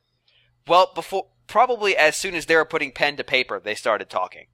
Yeah. And they're hearing this from these companies who really don't want to push development costs into $20-30 million territory. It's unsustainable. Think about what movies cost to produce, and think about how few movies there are that really can afford to cross that threshold.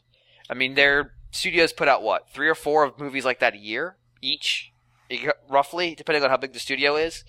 I mean, big studios. I mean, so game developers really can't afford to get into a position where they can only afford to produce 3 or 4 big games a year. It's just not sustainable for them. They have to have a cash flow situation going on. Especially a company like EA or Ubisoft. I mean, they need to release a game every month. Yeah, EA and Ubisoft and Activision, to an extent, are all basically predicated surely on cash flow. I mean, they are constant money in, money out companies. Big corporations like that have to keep revenue streams constant. You can have big spikes when they go up, but you can't have big spikes down. Mm-hmm. And they're telling their console partners, look, we don't need a system that is so immensely powerful that it breaks the bank on development costs. I mean, right now, I'm not sure what you would hope to gain beyond, even smoother textures, even more polygons. I mean, I think you could make a pretty compelling argument that maybe it's not that important. I mean, it's important because people want it. Some people want it. But what I would say is, I think the other new development, the way in which this shift between console generations is different than it has been in the past, is that the PC has become such a more viable, accessible, attractive platform for this kind of thing that the technology supremacists, the people who want the crazy, crazy graphics and the absolute best technology and the most aggressive technological games are, number one, already on PC, or number two, they're already contemplating getting a gaming PC because it already does that stuff.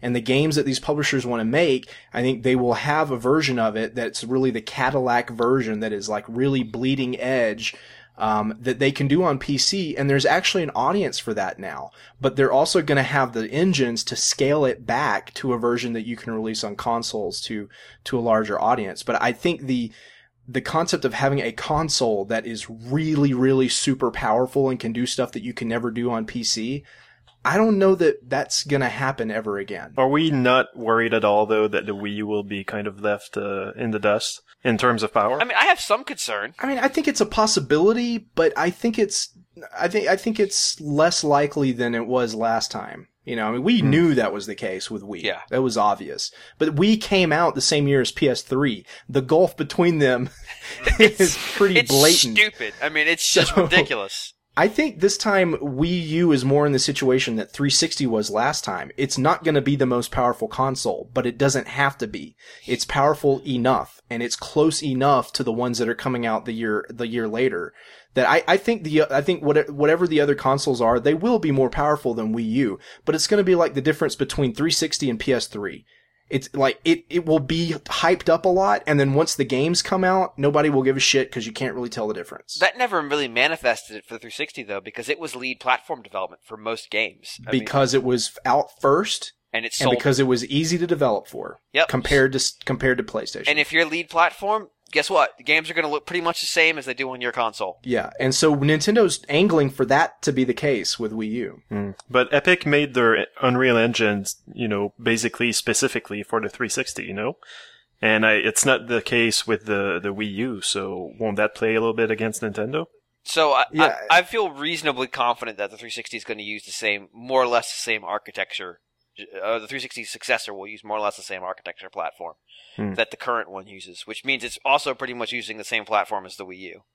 I mean, they're in that same the GameCube, Wii, 360, the Wii U. They're all in that same chipset family. I mean, they're different specs, but they have the same graphics chip provider. They're built off the same family of chips, the same processor built off the same family of chips. I mean, if you're still in if you're in the same ballpark number-wise and you're similar enough hardware-wise, you can make it work. Yeah, you can scale that engine. Yeah. Couldn't scale it from 360 to Wii, but you'll be able to scale it from, Wii U to whatever the new Xbox is. So I feel actually pretty good about third-party support. I think they're off to a really impressive start. The fact that they're kicking this off with like apparently very good versions of Call of Duty, for instance, and I hope Assassin's Creed 3. We haven't seen reviews as of this date, but that's almost a brand new game, and it's going to have, I would assume, a very equivalent version of it. That speaks very well to the console's capabilities and the kind of support that I think we can look forward to. Now, exclusives are a different matter, and third-party exclusives I don't really expect to see on this system. But there aren't that many anymore. Right. They barely exist at all anymore. And it's usually when they're funded by the first-party in-house. Right, which Nintendo's just not really in the business of doing. They're doing it with Bayonetta 2, but for the most part, I don't really expect to see a big uptick in that. But look, this is Nintendo. If we have parity with multi-platform releases, That's a we win. probably don't care that much about third-party exclusives because we have the first-party exclusives that Right. really matter. So I think they're in a pretty good situation. I'm not making predictions here, but I feel a lot better about it than I did back in 2006 with Wii. One other aside for third-party games you were talking about. Apparently, the version of Ninja Gaiden 2? Ninja Three? Gaiden, 3, yeah, is actually good on Wii U. Oh. Wow. Well, according to how- some reviewers. How'd they Well, manage that? Yeah, Well, we were hoping that would be the case. So yeah, you know, like at least fix the problems the original had, and it's got new Right. content. it's almost a year later, so they've had plenty of time, and Guys, it's this- published by Nintendo, and Nintendo therefore has a vested interest to make them go back and make it better. Fix this, Yeah. please. Yeah, so I was hoping that would be the case. It'll be interesting to see, how everything lines up. But maybe you guys know this by the time you hear this episode, so we should probably move on. And James is going to read the next question, or the next letter. It's not even so much a question. Pedro writes, Cliffy B has left Epic. BioWare's founders are gone. Capcom has lost both Inafune, the creator of the Mega Man franchise as we know and love it, yeah, and Shinji Mikami, the creator of both Devil May Cry and the Resident Evil franchises. Infinity Ward and Team Ninja are both shells of their former selves. I could go on, and that's all in the last console generation, let alone a decade. Obviously, you'll note a company that doesn't have all that much presence in this list. The only major talent I've seen leave Nintendo have been Gunpei Yokoi and Masahiro Sakurai.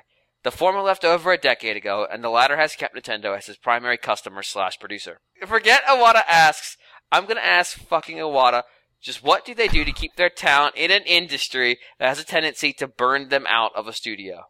So why doesn't Nintendo lose their talent? I mean, part of it's because, Capcom is notorious for this.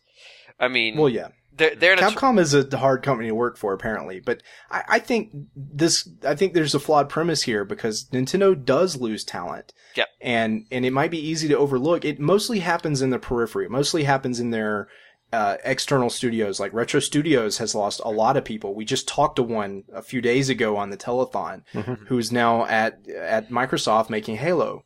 And actually Retro Studios has lost lots of people over the years. Yeah. 3 of their top people left and formed a studio called Armature, which, as far as I can tell, in the Is past doing 4 great years, things. all they've done is the Vita Metal Gear Solid HD collection, which apparently was pretty good, but I doubt that's what those guys were kind of hoping and dreaming of making when they left Retro Studios. You don't know. You look at like Eternal Darkness, which used to be essentially part of Nintendo, and is now a Silicon very Knight. sad, hulking shell of its former self. And Yeah. we haven't really talked about that. I mean, Dennis Dyack is a friend of mine, not a close personal friend, but someone I've known for over a decade and I've talked to many, many times. I have, shared food and drink with him.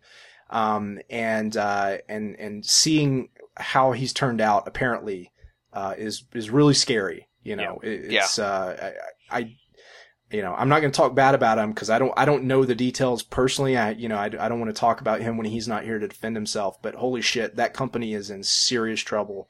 And they've made some of my favorite games, from the past 10 years. So, that is really sad to see, and it's anyway. I mean, the point is there are plenty of companies associated with Nintendo, some that are even part of Nintendo, that have lost key talent. And I wouldn't be surprised at all if Nintendo's key talent in its internal divisions have jumped ship either. I mean, the thing is, there's you such just may not know about it. You may not hear about it. It's such a cult of personality. Like, do you know who runs Nintendo R&D 3?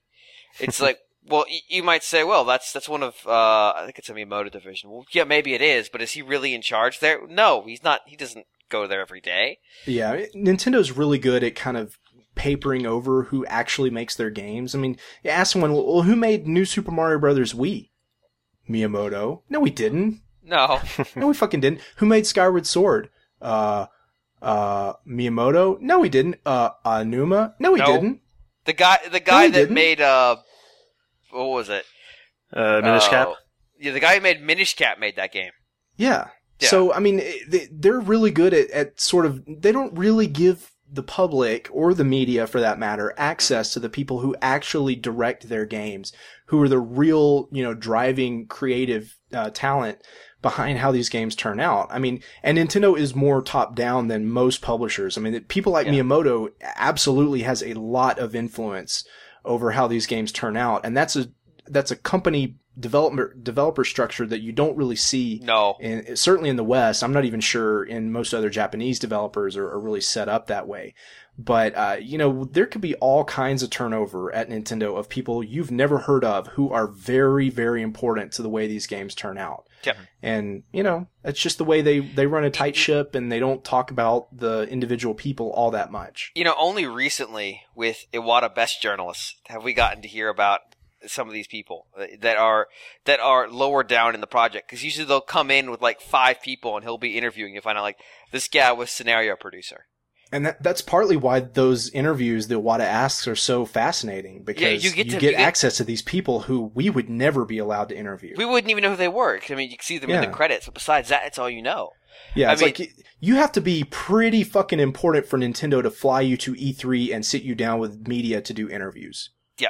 So these lower, even the middle tier people, even the directors of their games, almost never get brought to America or to Europe to do interviews. I mean, remember 3 years ago with Donkey Kong Country Returns. Remember how you interviewed the people from Retro who worked on that game? They were fucking watching you stand in line to play it, and you just recognized them. I happened to know who they were, and so I started asking them about it, and they were candid, and they told me, a lot of things that they were allowed to say. It's just they weren't scheduled for any interviews. Yeah. So I asked them everything I could think of. Off the cuff, yeah. I mean, it's just... That's what we have to do, So, it's... Yeah, I think Nintendo probably has maybe less turnover than some of these other companies, but they still have some, and again, this has come up fairly frequently lately, but we don't really know much about their corporate practices in terms of, what kind of compensation they have, or what kind of, I mean, they're definitely stable. That's a lot of these other companies don't have, is they're owned by these giant publishers, and then shit goes real bad, and that's when people leave.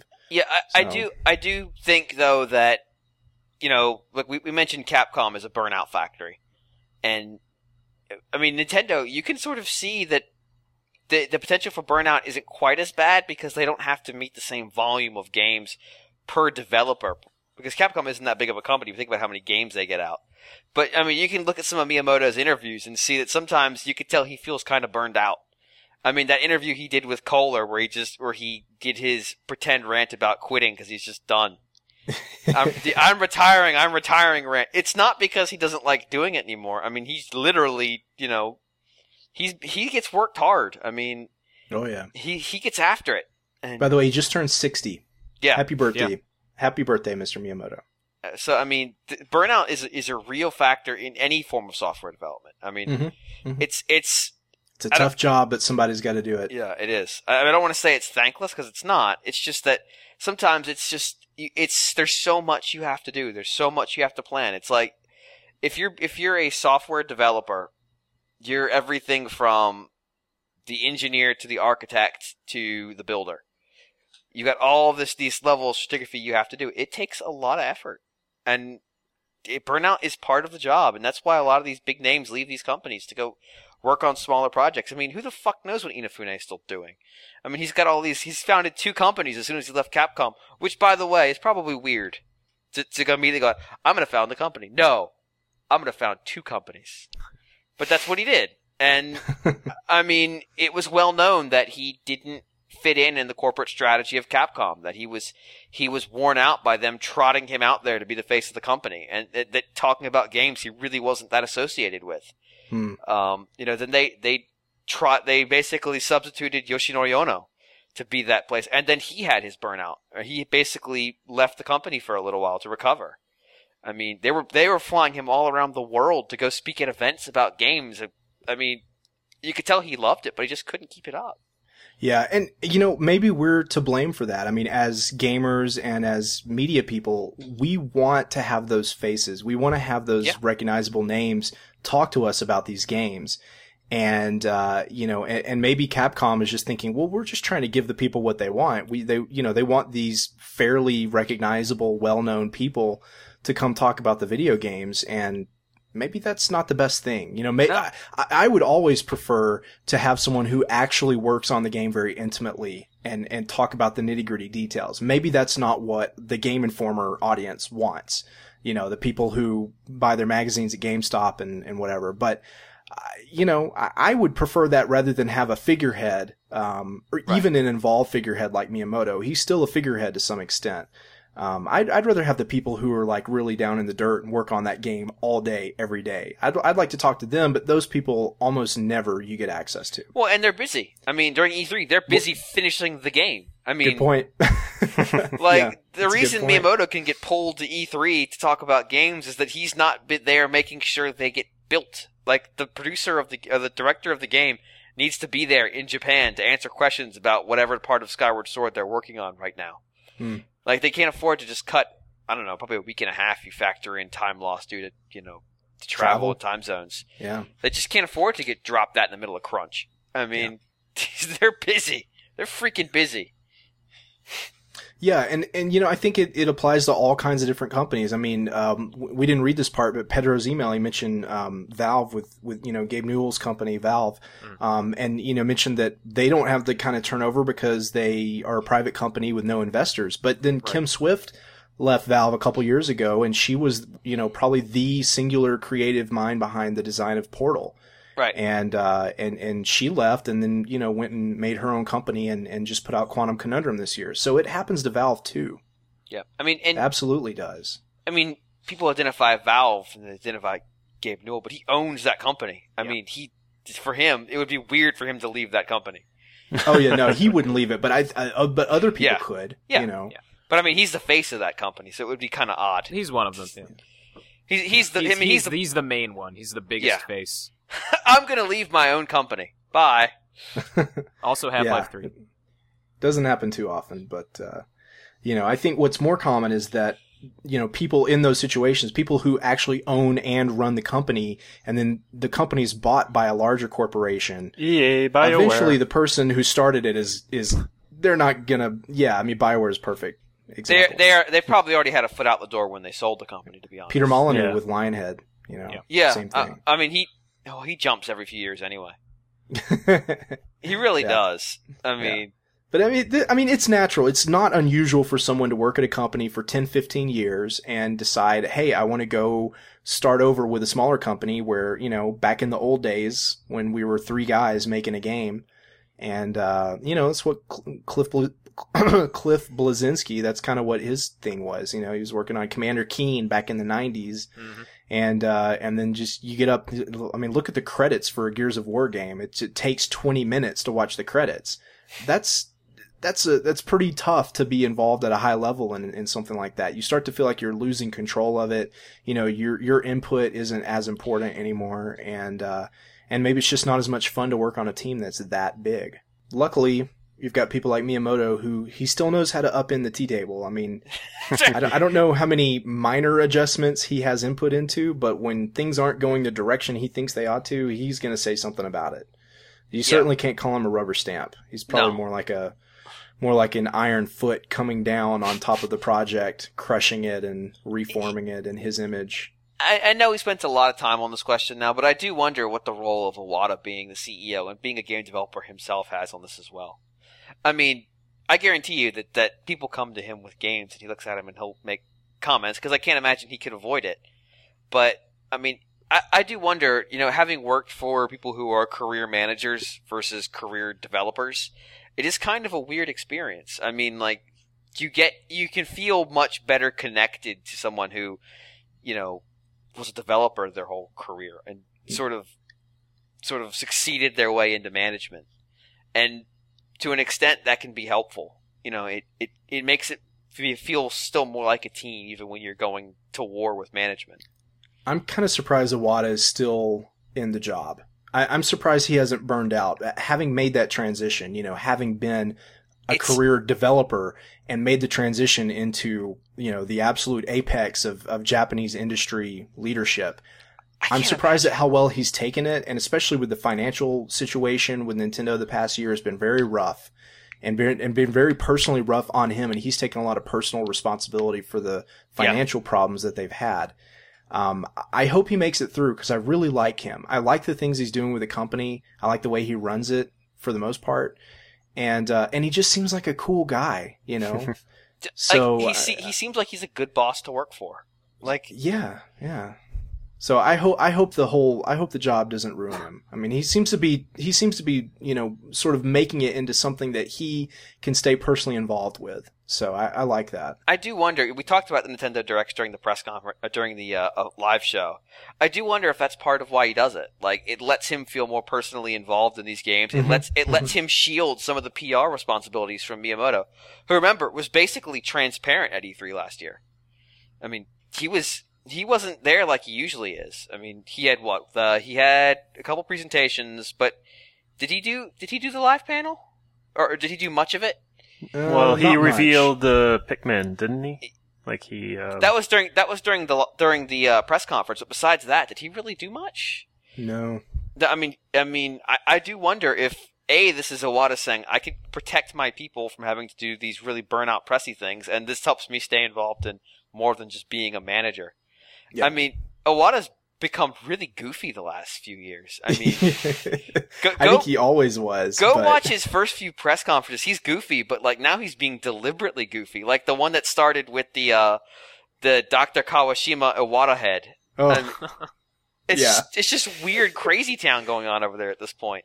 I do wonder if that's how he's keeping himself from burning out. Like he's found a way to make this enjoyable for himself. Yeah, that's good.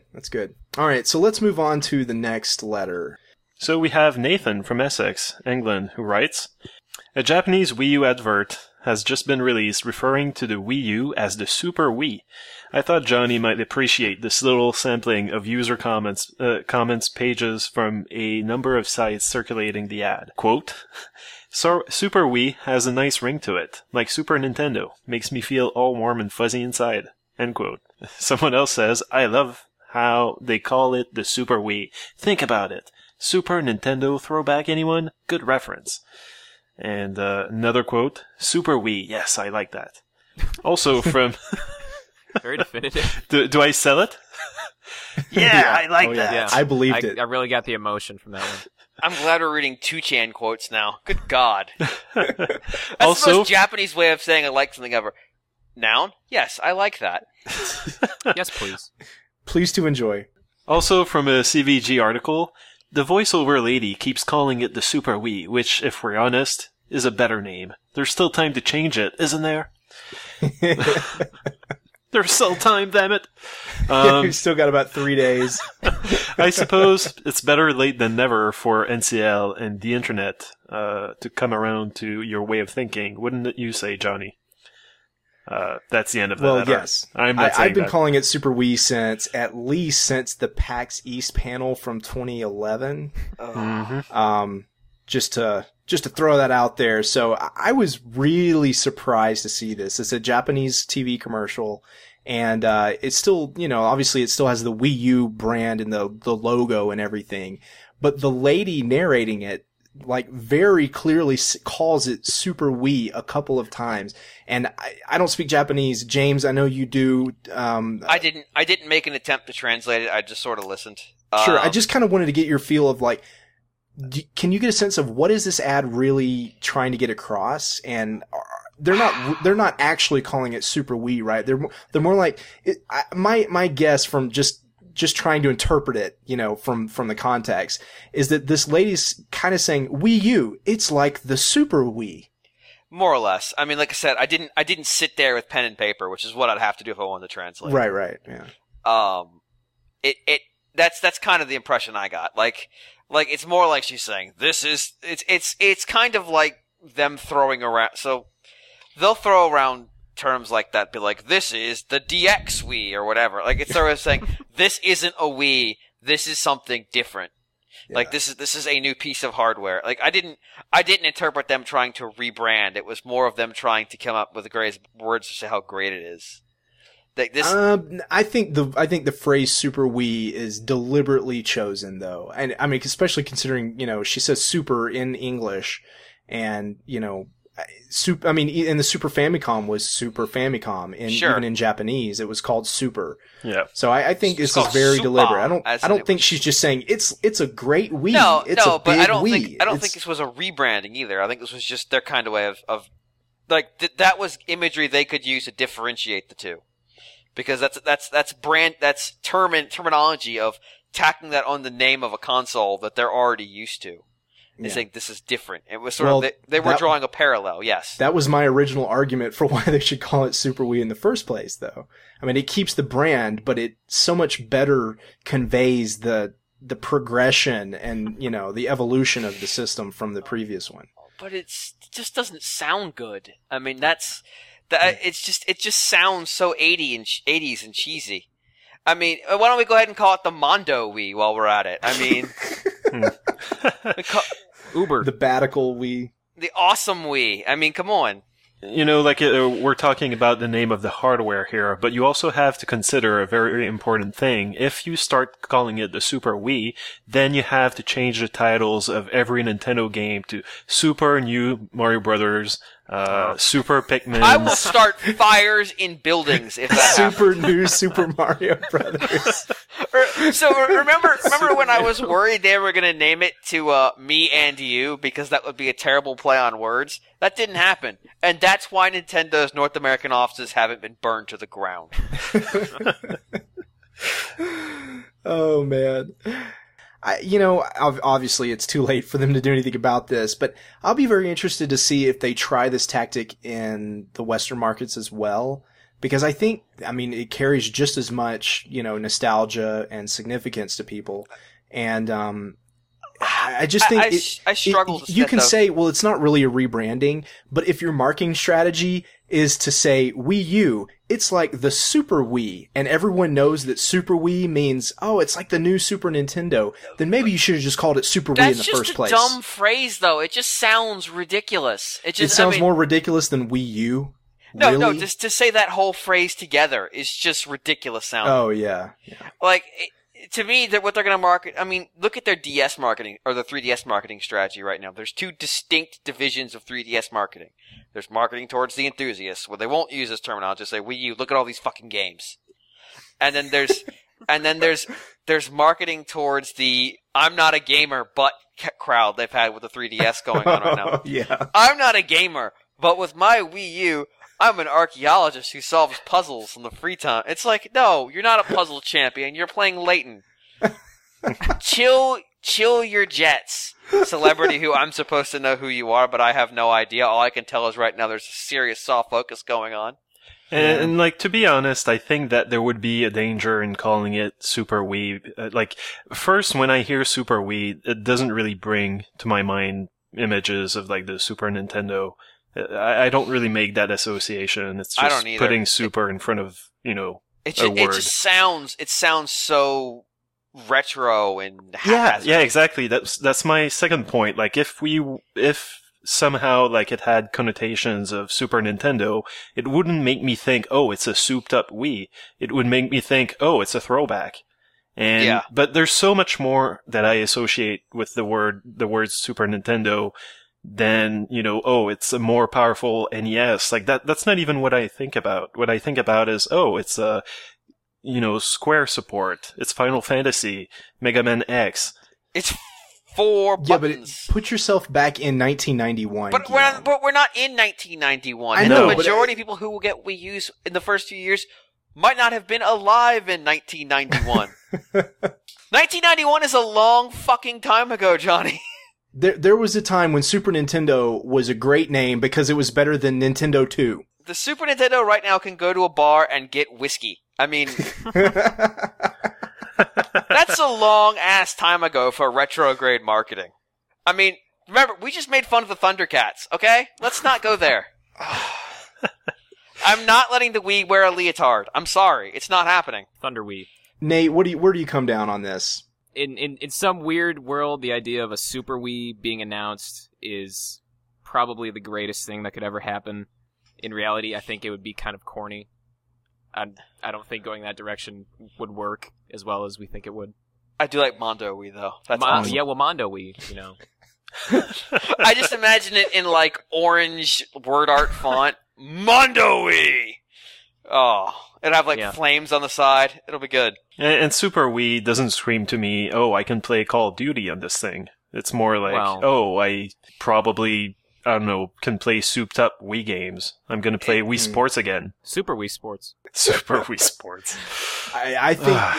Okay, we're going to wrap this up, but I just want to say, I think you're all going to eat your words when we're playing our Super 3DS in 5 years. And you'll go back and say, you know what? I could get used to this. You know what they're going to call it? They're going to call it a Wii. 5DS because they just skipped 2 numbers anyway. So I'm sorry. In 5 years, I predict we're going to be playing the 3DS 64. Oh God! You know what? I would take that. Even Wii 64, I would have taken better than Wii U. That would have been just this culmination of phrases that would have made some person writing a press release die of an aneurysm. Anyway, I'll just say, I mean, I guess you guys are hating on my idea, but I still get a real kick out of seeing this ad. Sure. And I'm glad that at least some people on the internet agree with me that Super Wii is a pretty cool name. Yeah, some people on the internet make me want to shoot myself. I'm not sure that's the audience I want to win over. Like, I understand the sentiment. As your homework, go read the YouTube comments for this video. I'm sure at some point someone will tell you Obama's from Mars. But yeah, I understand the sentiment, but and as much as I like the Super Nintendo, I don't think the reference really works. That's all. Okay, fair enough. Oh, don't cry. I really thought I'd get some more support from you guys. Oh. That's all okay. Right. Well, thanks everyone for sending in your emails. The address again is rfn@nintendoworldreport.com. You can also go to the show notes for this episode over at the website, and there will be a link there as well to send in your emails. You will also find in the show notes this week, I'm going to replicate the link to download the Red Velvet episode. Oh, God. I wish I hadn't listened to that. I still haven't. I can still save myself. It's quite amazing. But that was one of our stretch goals during the telethon, was if we hit $5,000, Carl very foolishly and very thankfully promised to release the audio from the infamous drunk cast from PAX East last year, I guess it was, in 2011, when he told the Red Velvet story. There's actually a lot of other stuff on there as well. It's about an hour long. There's some really fun stuff. It's everybody getting super drunk, but we talk about a lot of different topics. And then Carl goes into the story, and the hilarious thing is, for years now, Carl has always told me that he really didn't want to release it, in part because we had built it up so much as a joke, as like this weird inside joke, that he was afraid people were going to be disappointed that we had built it up too much. And I kept telling him, no way.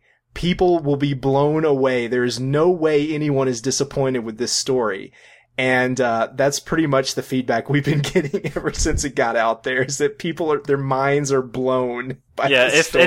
If anyone saw, the story coming, they are twisted people. And I want nothing to do with them. And I think the best part is the reaction from all of us in the room as he tells it, because we were just so shocked by it too.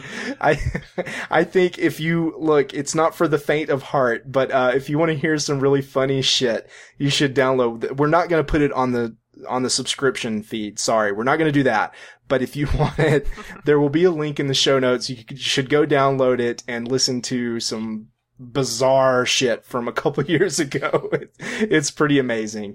And also wanted to remind everybody that the other stretch goal we had during the telethon, yes, is that if we hit $6,000, I said that we would do a live retroactive segment sometime next year, probably around January, and we're going to play the most highly and frequently requested retroactive game, Majora's Mask, Legend of Zelda Majora's Mask. It was the runner-up for NWR's Game of the Decade poll, so obviously it's an amazing game. The Al Gore of that poll, by the way. There is lots to say about this game. It's a very unusual, very important game for Nintendo. It's over 10 years old now, but it's easy to find on lots of different platforms. It might be being remade for 3DS. Who knows? Maybe we'll find out soon. But it's a pretty strange and incredible video game, and we're going to talk about it here in a couple of months. So, and we're going to do it live. We're going to do retroactive live, so we're going to play it ahead of time, of course. But instead of pulling forum quotes out, which is what we would normally do, and just kind of read them on the air, we're going to have you call in and talk to us about Majora's Mask and give your side of the game and give your comments and ask your questions. So it's going to be really fun. Some of these guys, Billy has requested vehemently that he be included because he has never really played it all that much. So he ran a site about the what? Yeah, he didn't run an N64 site. He ran a GameCube site. I know, but it's not like there was much going on the lead up. Yeah, so he really wanted to play. He's played some of it, but he really wanted to play it again. And John has never really played it, so John Lindeman's going to be on there, and he's going to do it. And Guillaume was saying he's never really played very much of it either. I played too much of it, if you ask me. But we'll get into that. You haven't played enough yet now. You have a dissenting voice already. I think you should give it another shot, and I think you will give it another shot because we've committed to doing this. And you rewind, and another. See, the beauty about this, though, is I'm not going to have to conduct lectures like I did last time I came out ahead in one of these polls. I'm not going to have to conduct a seminar series on how to play Majora's Mask. But I think we should look at, at least linking to some kind of guide because the game is a little hard to get into. I don't think it's all that difficult overall, but the beginning of it is pretty hard to get into. So, and I hope that we will get some people who've never played it before. I think we will. So I'm pretty excited about this. I'm a huge fan of Majora's Mask, but I haven't really played it all the way through in a long time. So it's going to be fun to get back into it. That's coming out probably around January, so that'll be the next retroactive we do. We got too much Wii U stuff between now and then to do another one in between. But that'll be the next one. We're going to go ahead and get started on it fairly soon, and then we'll pick up with normal retroactive after that in the spring. So just wanted to let people know that's coming up. If you've never played it or if you want to play along for Majora's Mask, you can get it on Virtual Console, and there's GameCube collection discs and all kinds of stuff. God. It's not very hard to find. Yeah, but don't play it on that because my first experience with the game was with that, and the game will freeze on you at some point, and you will lose the stuff saved that you have from the owl. It's notoriously buggy. Yeah, the Virtual Console version is really the one to get as of now, or the original N64 plays fine. It's great. So if you can do that. But you might want to go ahead and get started. It's a long game. It's a Zelda game. I mean, it's the sequel to Zelda 64. So there's a lot to it. It is Zelda 65. That's right. So there's a lot to say about it, and I'm very excited that we got to do that. And also just wanted to mention that I talked to John Lindeman this week. Of course, you heard from him on the telethon. You heard him name 150 Pokemon at one point.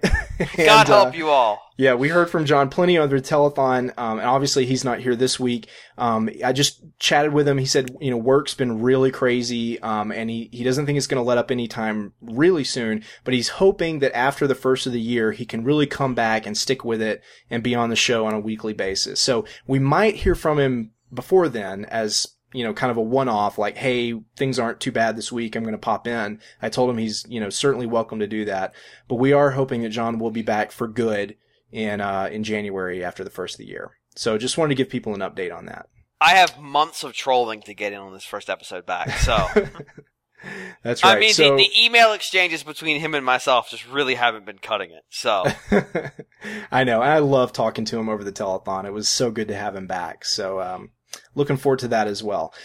Just wanted to let everybody know that even though next week is Thanksgiving week here in the States at least, we are going to try to do some kind of podcast. I mean, it's the first week of Wii U being out. We really can't afford to just take it off. So we're going to try to do something. It might be a little shorter. It might be a little bit different format. I'm not sure yet. We have to talk about our logistics, but we're going to try to have a podcast next week. 'Cause I really want to do a show and talk about Mario and Nintendo Land and everything else. So hopefully we will have that. Until then, I hope you got a Wii U. I hope you're enjoying it. And we'll talk to you next time right here on Radio Free Nintendo. Peace. Bye.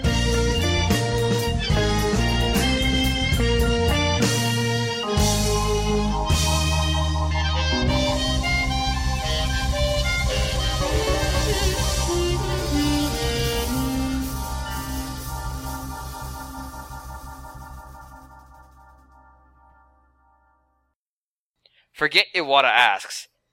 I want to fuck. I want to. Whoa! Hold on. Forget Iwata asks. I want to fucking. Let's see. I'm just gonna rewrite. I'm gonna add. So we have Nathan from Essex, England, who writes, a Japanese. What the hell? Japanese. I'm really tired. Welcome to Japan. Okay.